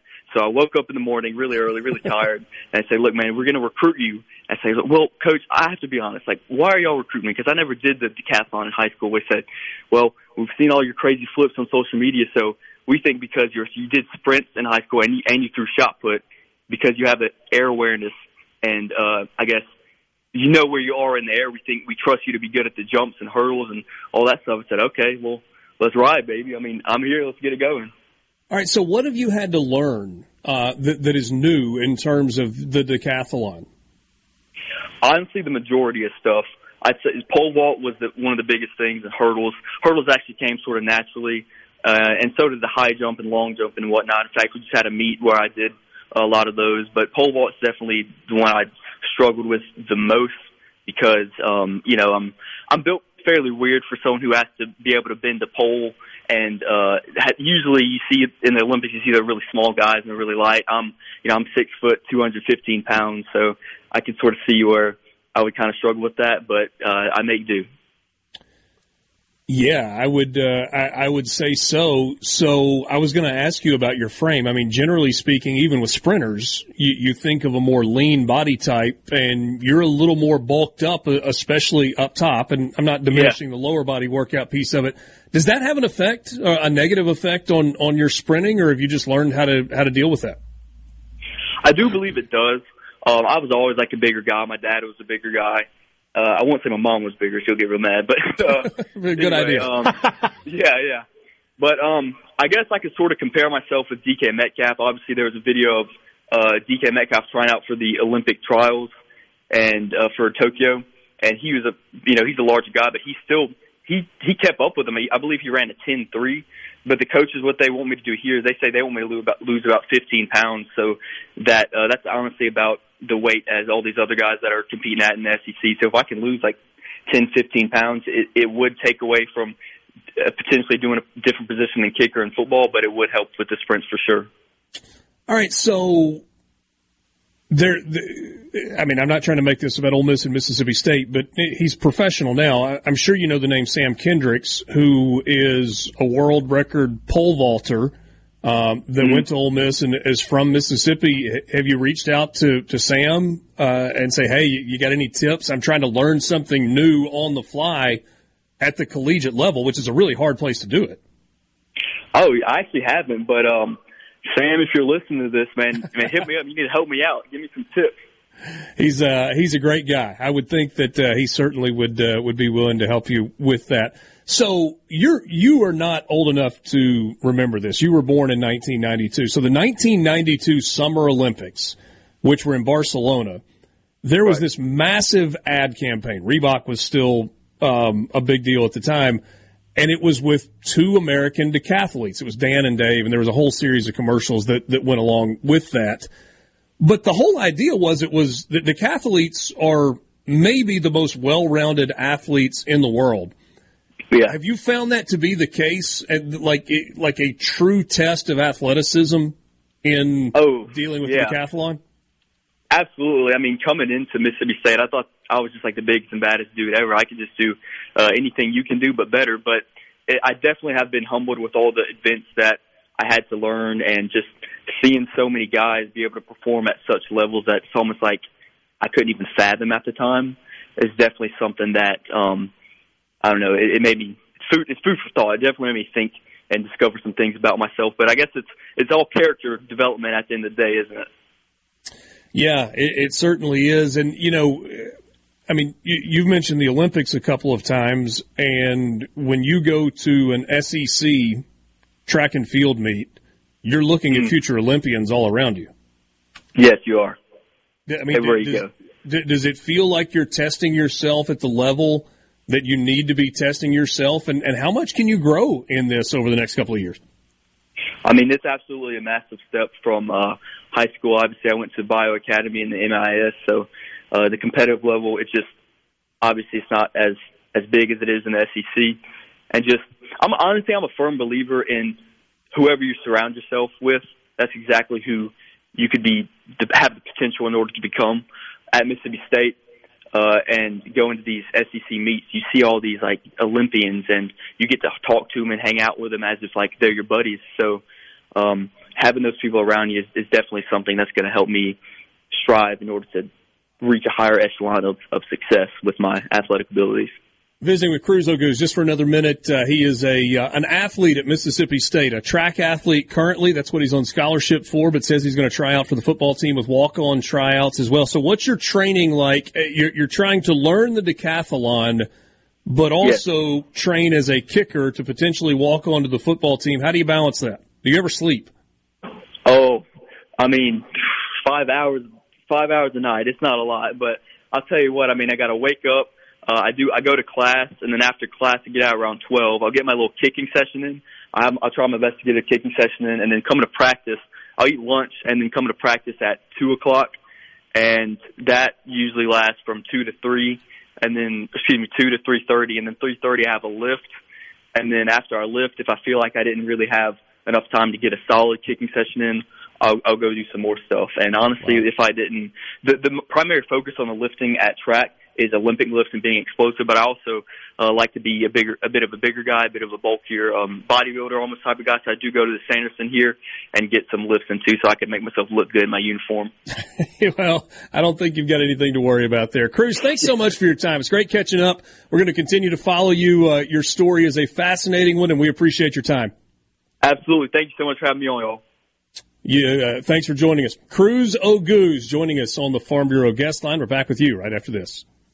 Talk Mississippi, covering your Mississippi team with live reports from games and practices, plus exclusive interviews. Weekday afternoons starting at 3 on SuperTalk.fm, the SuperTalk Mississippi app, and always live on your local SuperTalk Mississippi radio station.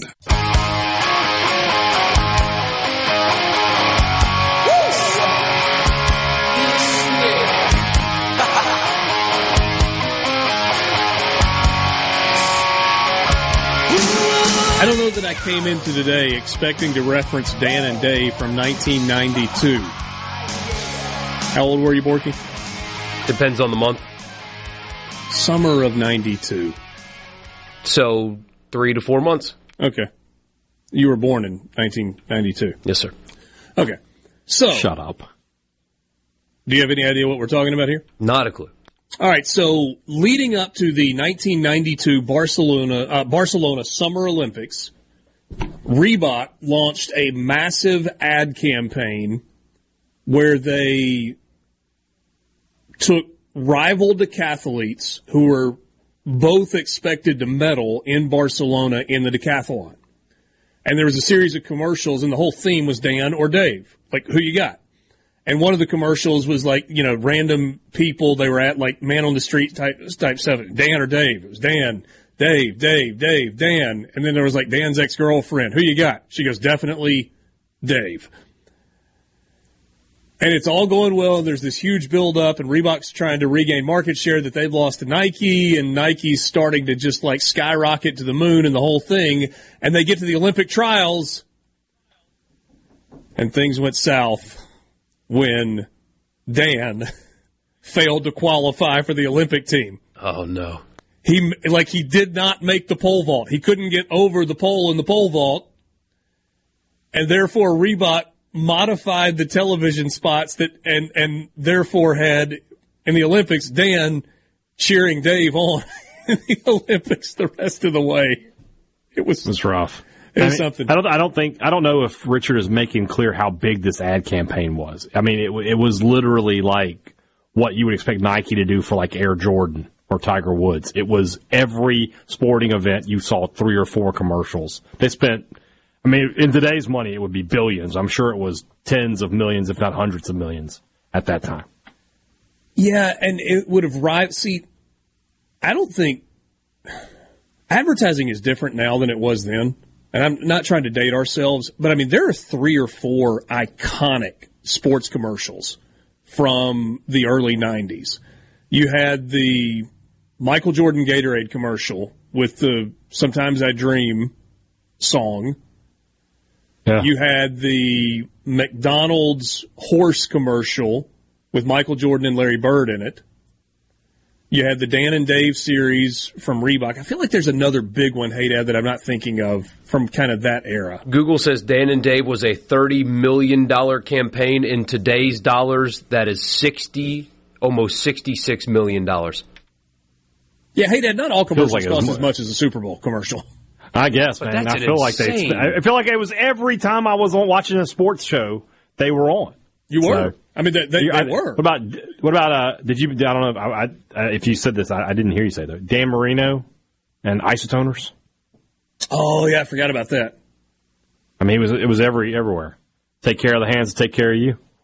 Yeah. And part of that was because of his cold weather struggles in football, right? Yeah, he made a little joke out of it. Yeah. And then you also had this tells you how big a deal Jordan was at the time. All the Nike commercials with Jordan and Mars in them. The best on earth. Did you mention Bo Jackson? No. I mean, that was a Nike campaign, but it wasn't as prominent as those others. Oh, Bo Knows. The Bo Knows, Bo Diddley commercials were great. Yeah. Bo, you don't know Diddley? Yeah. My favorite one is Wayne Gretzky skating up and going, no. I love that part. Yeah. So if you've never heard of that, if you were Borky's age or younger, you've got maybe a little bit of a advertising history lesson from the early 90s. Then if you want to go back to the 80s, somebody pointed out the Mean Joe Green Coke commercial, which is one of the greatest commercials of all time. It really is. Some of the Tiger Woods commercials for Nike were great also, where he was bouncing the golf ball on his wedge and he hits it. But the Hello World Tiger Woods ad campaign was kind of organic, because in his introductory press conference after he turned pro, he goes, I guess, hello world. And then Nike immediately turned it into a Tiger Woods Hello World ad campaign. That, and then when he would hit the stingers is what they would call them, the one where he's knocking out all the windows in that building. I remember that one. And then the other one where they were trying to get him to hit one to where it buzzed right past a camera. They said aim for the camera, but they didn't expect him to hit it. Yeah. And he hit the camera lens. And it shattered it. Turned that into a commercial. Tiger was, he was just so different, especially considering the sport. Yeah. Yeah, Mike we mentioned the I want to be like Mike commercial also. Mike in Oxford says Charles Barkley and Old Spice. I thought it was right guard. Anything less would be uncivilized. Yeah, that's what it was. Yeah. Right idea, Barkley, and you had Brian Bosworth was on those, and Hulk Hogan were on those.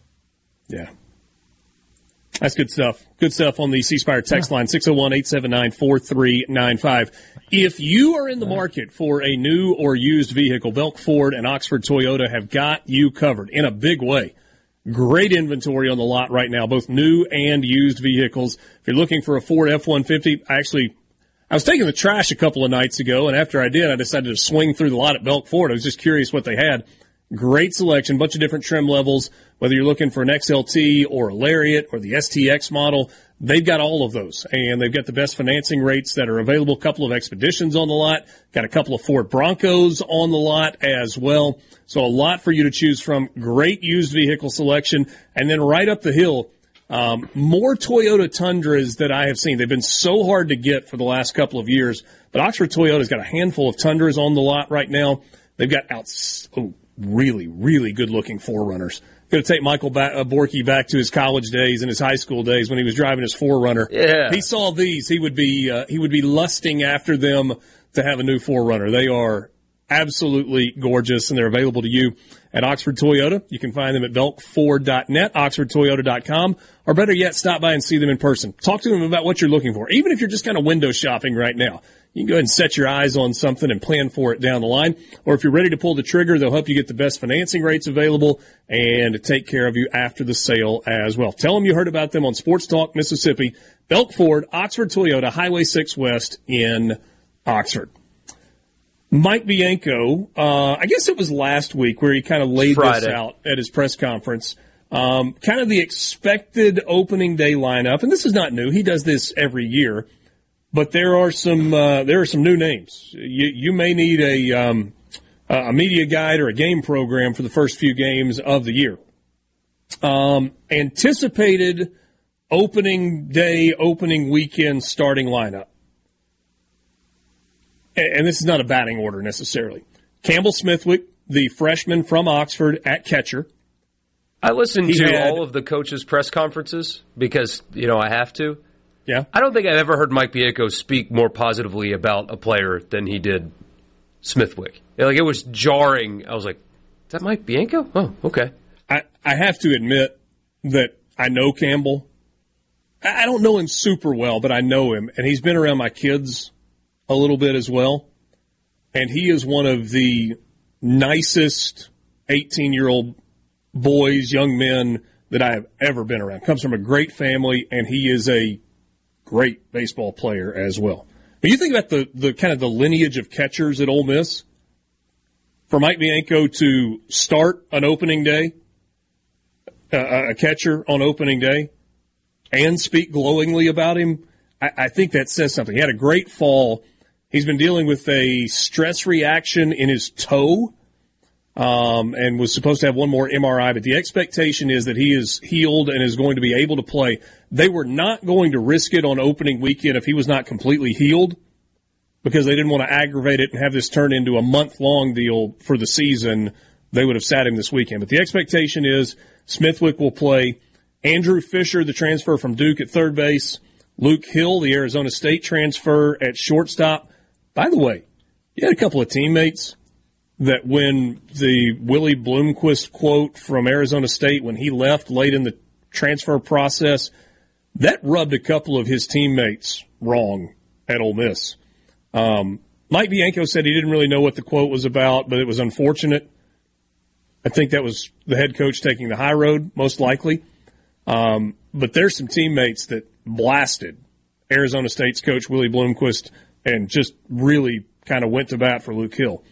Reagan Burford has been in the program for a while, expected to start at second base, at least for the first game. Jackson Ross, the FAU transfer who kind of plays both corner infield spots, expected to be the first baseman. John Kramer, who's been on the team in left field, Ethan Groff in center field, and the Mercer transfer, Trayson Hughes, expected to start in right field. Some other guys that are going to be in the mix, Judd Utermark, who played some a year ago and had the injury at the end of the season sliding into home plate. Yeah, they apparently love him, if you believe Mike Bianco. If you look at him from a frame standpoint, there's reason to believe that. First base, DH. Ethan Leger obviously going to play a lot. Some other guys as well. So that's what you can kind of expect to see on opening weekend. This is Sports Talk Mississippi, right here on SuperTalk.fm, the SuperTalk Mississippi app, and always live on your local SuperTalk Mississippi radio station.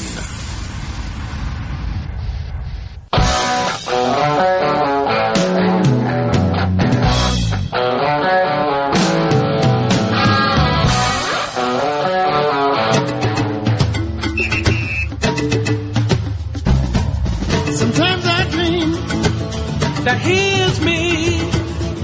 Got to see that's how I dream to be. I dream I move. I dream I groove. Like Mike. Like Hey Dad. Like Mike. I want to be like Mike. Like Mike. If I could be like Mike. Might be Borky. my favorite commercial of all time. Borky, drop an invoice and send that to Nike. I think we just gave him a little advertising there. That'll be good. That's money they owe us. Yeah. Actually, no, Mr. Haydad. You're wrong. Wrong company. That was not a Nike commercial. That's Gatorade. You're right. Gatorade send it to Gatorade, commercial. my bad. Either way, they've got it. Just send it on. Yeah. All right, we pushed it back just a little bit, but we can do it nonetheless. It is time right now for the College Football Fix.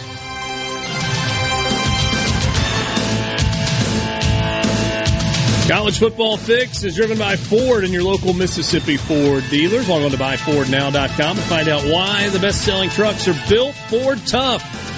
Test drive one at your local Mississippi Ford dealer today. Online Sportsbook released over-under win totals for all 16 teams in the SEC coming up in 2024. The two teams with the highest projected win total for the year, the Georgia Bulldogs and the Texas Longhorns, both at 10.5. 10.5 for Georgia, 10.5 for Texas. Thoughts? I would bet the over on both of them. Ooh. I would go over on Georgia. I would go so you're saying under. Georgia wins at Texas? I do. Okay. So they're 12-0. I would take but I mean, maybe there's a slip-up somewhere for Georgia. But I think 11-1 or 12-0. I just think expecting Texas in its very first year in the Southeastern Conference to go through this season with no losses or just one loss. I think that's asking a lot. They may do it. That's a really talented Texas team. And I don't think Texas is going to be intimidated. But the grind of the SEC is different than the grind of the Big 12. It just is. Absolutely. And that I was going to ask for that reason, I would go under the 10.5 with Texas. Texas is really talented. Sark's a really good coach. They went to Alabama and beat Nick Saban last year. So I get that they're going to be quite good. But you think they're prepared for that. Because, like I say all the time, Mississippi State, this is not a shot. It's the truth. Not a good football team last year. Not a good football team last year. Okay, Borky. But that Mississippi State defense, by the end of the year, was quite good, by the way. But they're good. NFL guys all over the field on that defense. An All-American middle linebacker.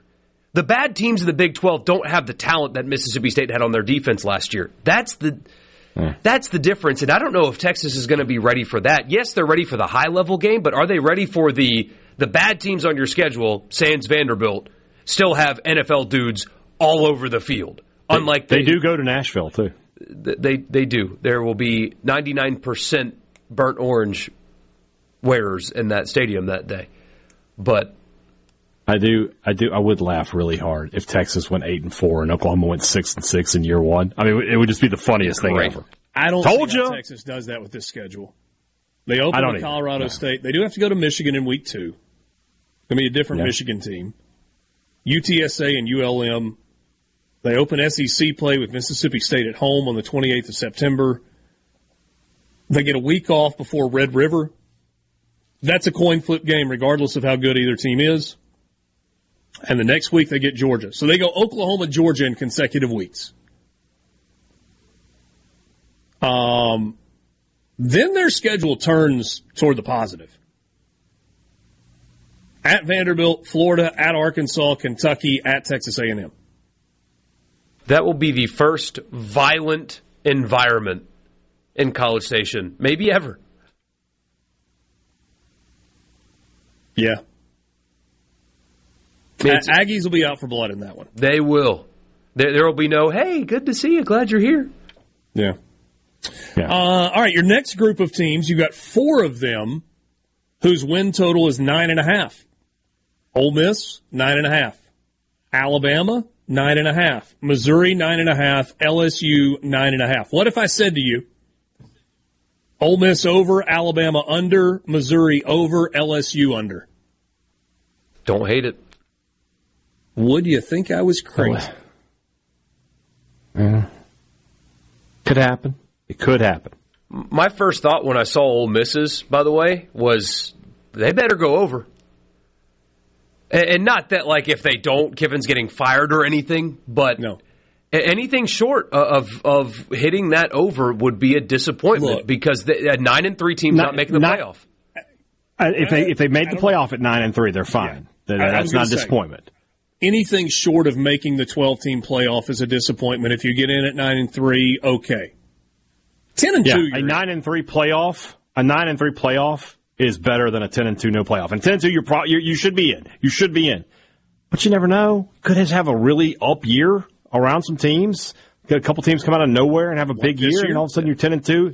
Yeah, you're 10-2, and you're like, they're like the 13th team, you know? And could happen. The schedule is really favorable when you think about it. Now, you got to go to Baton Rouge, and that stinks out loud. But you look at the other road games, at South Carolina, at Arkansas, at Florida, and they get a bye week before Florida. Usually the swamp is miserable. But what's Florida going to be by November? Usually Fayetteville for Ole Miss is miserable. What is Arkansas going to be at any point this season, let alone after what should be a few losses ahead of them? I mean, Ole Miss got a nice break in their schedule with where they have to go. 2 of their 3 most difficult games are at home. And again, Florida's usually tough on the road. Probably not this year. Arkansas, probably not this year. Their non-conference Power 5 game is Wake Forest. So if you were looking for a favorable schedule, there's maybe one in the SEC that's more favorable for their team than this one is for Ole Miss. Who's that, Texas?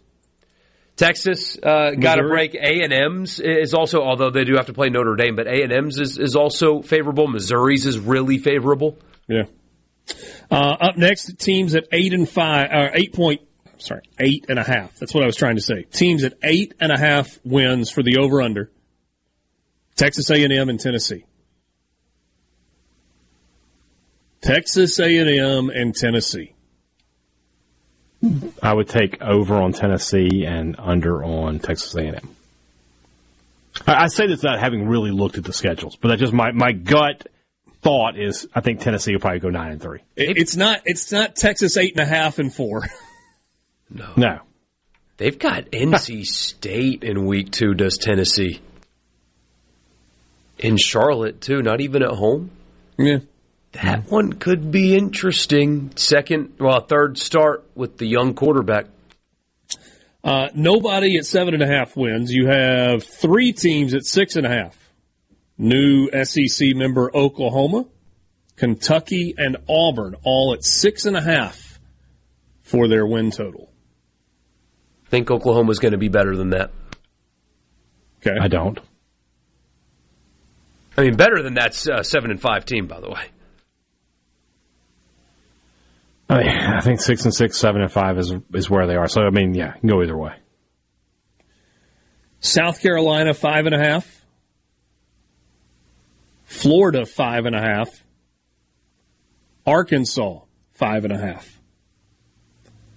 Mississippi State's number is 4.5. We should talk about this.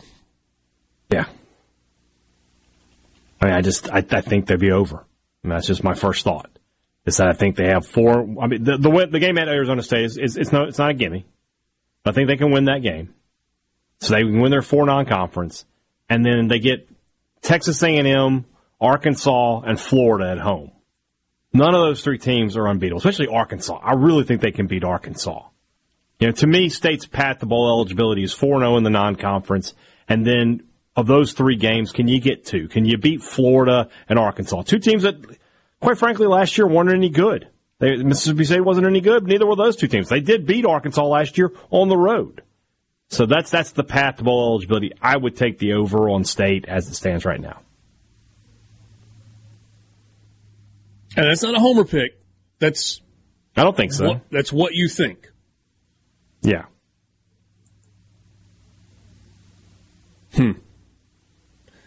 I think that Arizona State game's tricky. Although Mississippi State has done pretty darn well in non-conference games, especially early in the season. They've been on a run of winning those games. The Toledo game could be tricky. I mean, you should beat a team from the MAC, period. Toledo's pretty good under Jason Candle this year. This year I would have worried about that game. Yeah. We'll wrap it up coming up with you when we come back. Sports Talk Mississippi in the Pearl River Resort Studio. We're back right after this.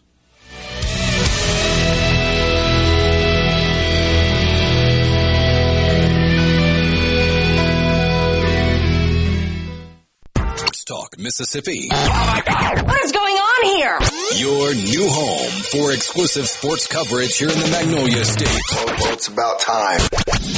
Right here on Super Talk Mississippi.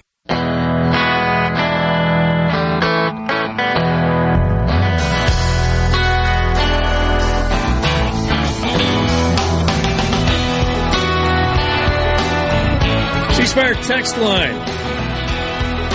Last 4 messages I see. Buy a Ford. It'll take your trash out. Smash that under. I have no idea which team they're talking about. If you can't beat Toledo and Arizona State, honeymoon will be very, very short for JL. I mean, you are suddenly Vanderbilt. And Auburn is going over. They're getting 8. Mark it down. If I'm wrong, no one will remember. So mark it down, son.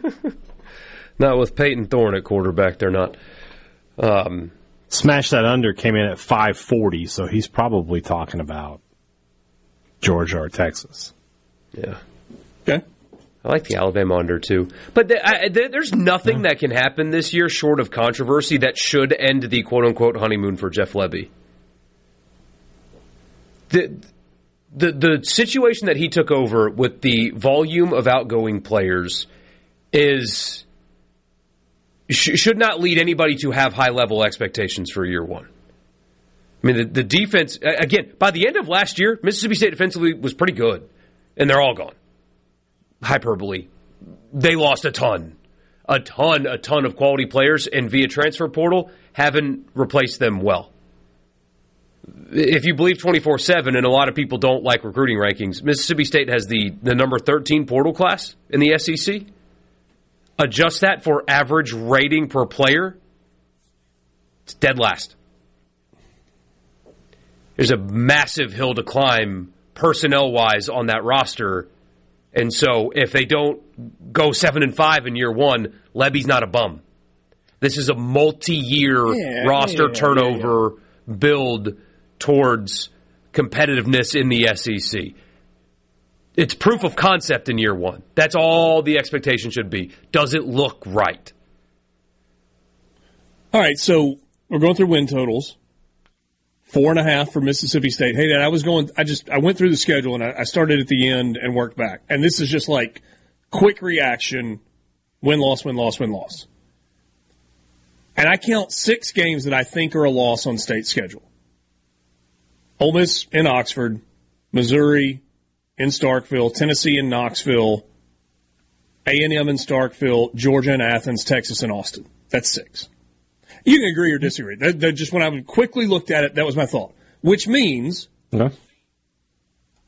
Mississippi State has got to win 2 out of 3 against Arkansas, Florida, and Arizona State to hit the over. And that's assuming wins against Eastern Kentucky, Toledo, and UMass. Right. And that's possible. But it going the other way, I think, is on the table also. I think State's going to score. I don't know if they're going to score in year 1 the way they will in year 3 in the Jeff Lebby offense as they continue to kind of grow at the quarterback spot and some of these young, talented receivers that they brought in get a little bit older and a little bit more experienced. I mean, it would stand to reason that year 2, year 3 would be better than year 1 offensively with a new system and new head coach, first-year head coach, all those things.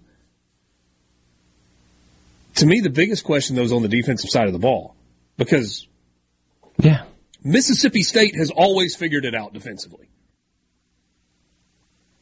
Like, one way or another, like, even you look at it like, it's not a very good defensive team, and then you're like, it's really not that bad of a defensive team. Yeah. And then there also have been that's a great defensive team. We've had a lot of those through the years. I think this is a head coach that's got a different philosophy than traditionally what Mississippi State head coaches have had through the years. So, gonna score, probably gonna have to win some shootouts. Will they be able to score enough in those games? I don't know. I don't know what Arizona State's gonna look like offensively in week 2. I don't know how Toledo's gonna handle a road crowd in the SEC. I don't know if Arkansas is gonna redo what they did in Fayetteville last year against Mississippi State because that set football back a bit in terms of offensive production. Back in my day, we played defense. That was great. So, interesting. I mean, it's really a fascinating year because the opportunities will be there. And I like Blake Shapen a lot more than some people do. I think that we'll look back and think, that was a really good pickup that flew under the radar because people were talking about Cam Ward. So. Maybe so. It's going to be interesting to see. Man, it's going to be a fun year. So many questions. And we did that again did that a year ago also. We said, we got so many questions going into the season. I think we do again this season. We'll dive deeper into this tomorrow. Pretty decent list of NFL Combine invites from the state of Mississippi. From Mississippi State, Tulu Griffin, Buki Watson, Jaden Crumedy, DeCamerion Richardson, kind of from Mississippi State. And then from Ole Miss... They didn't even chuckle on that. Cedric Johnson, Dejon Anthony, and DeAndre Prince. So, guys getting that opportunity. You want that invite so that you can perform in front of everybody. Obviously not the only opportunity. You got pro days coming up as well. All right, we will recap hoops tomorrow. Ole Miss and Kentucky, 8:00 tonight on ESPN. Broadcast on the Ole Miss Radio Network starts at 7:30 on a bunch of these stations. And we'll get into a whole lot more with you. Thanks for being with us on this Tuesday. Don't forget, Valentine's Day is tomorrow. For Michael Borky and Brian Haydad, I'm Richard Cross. Good night.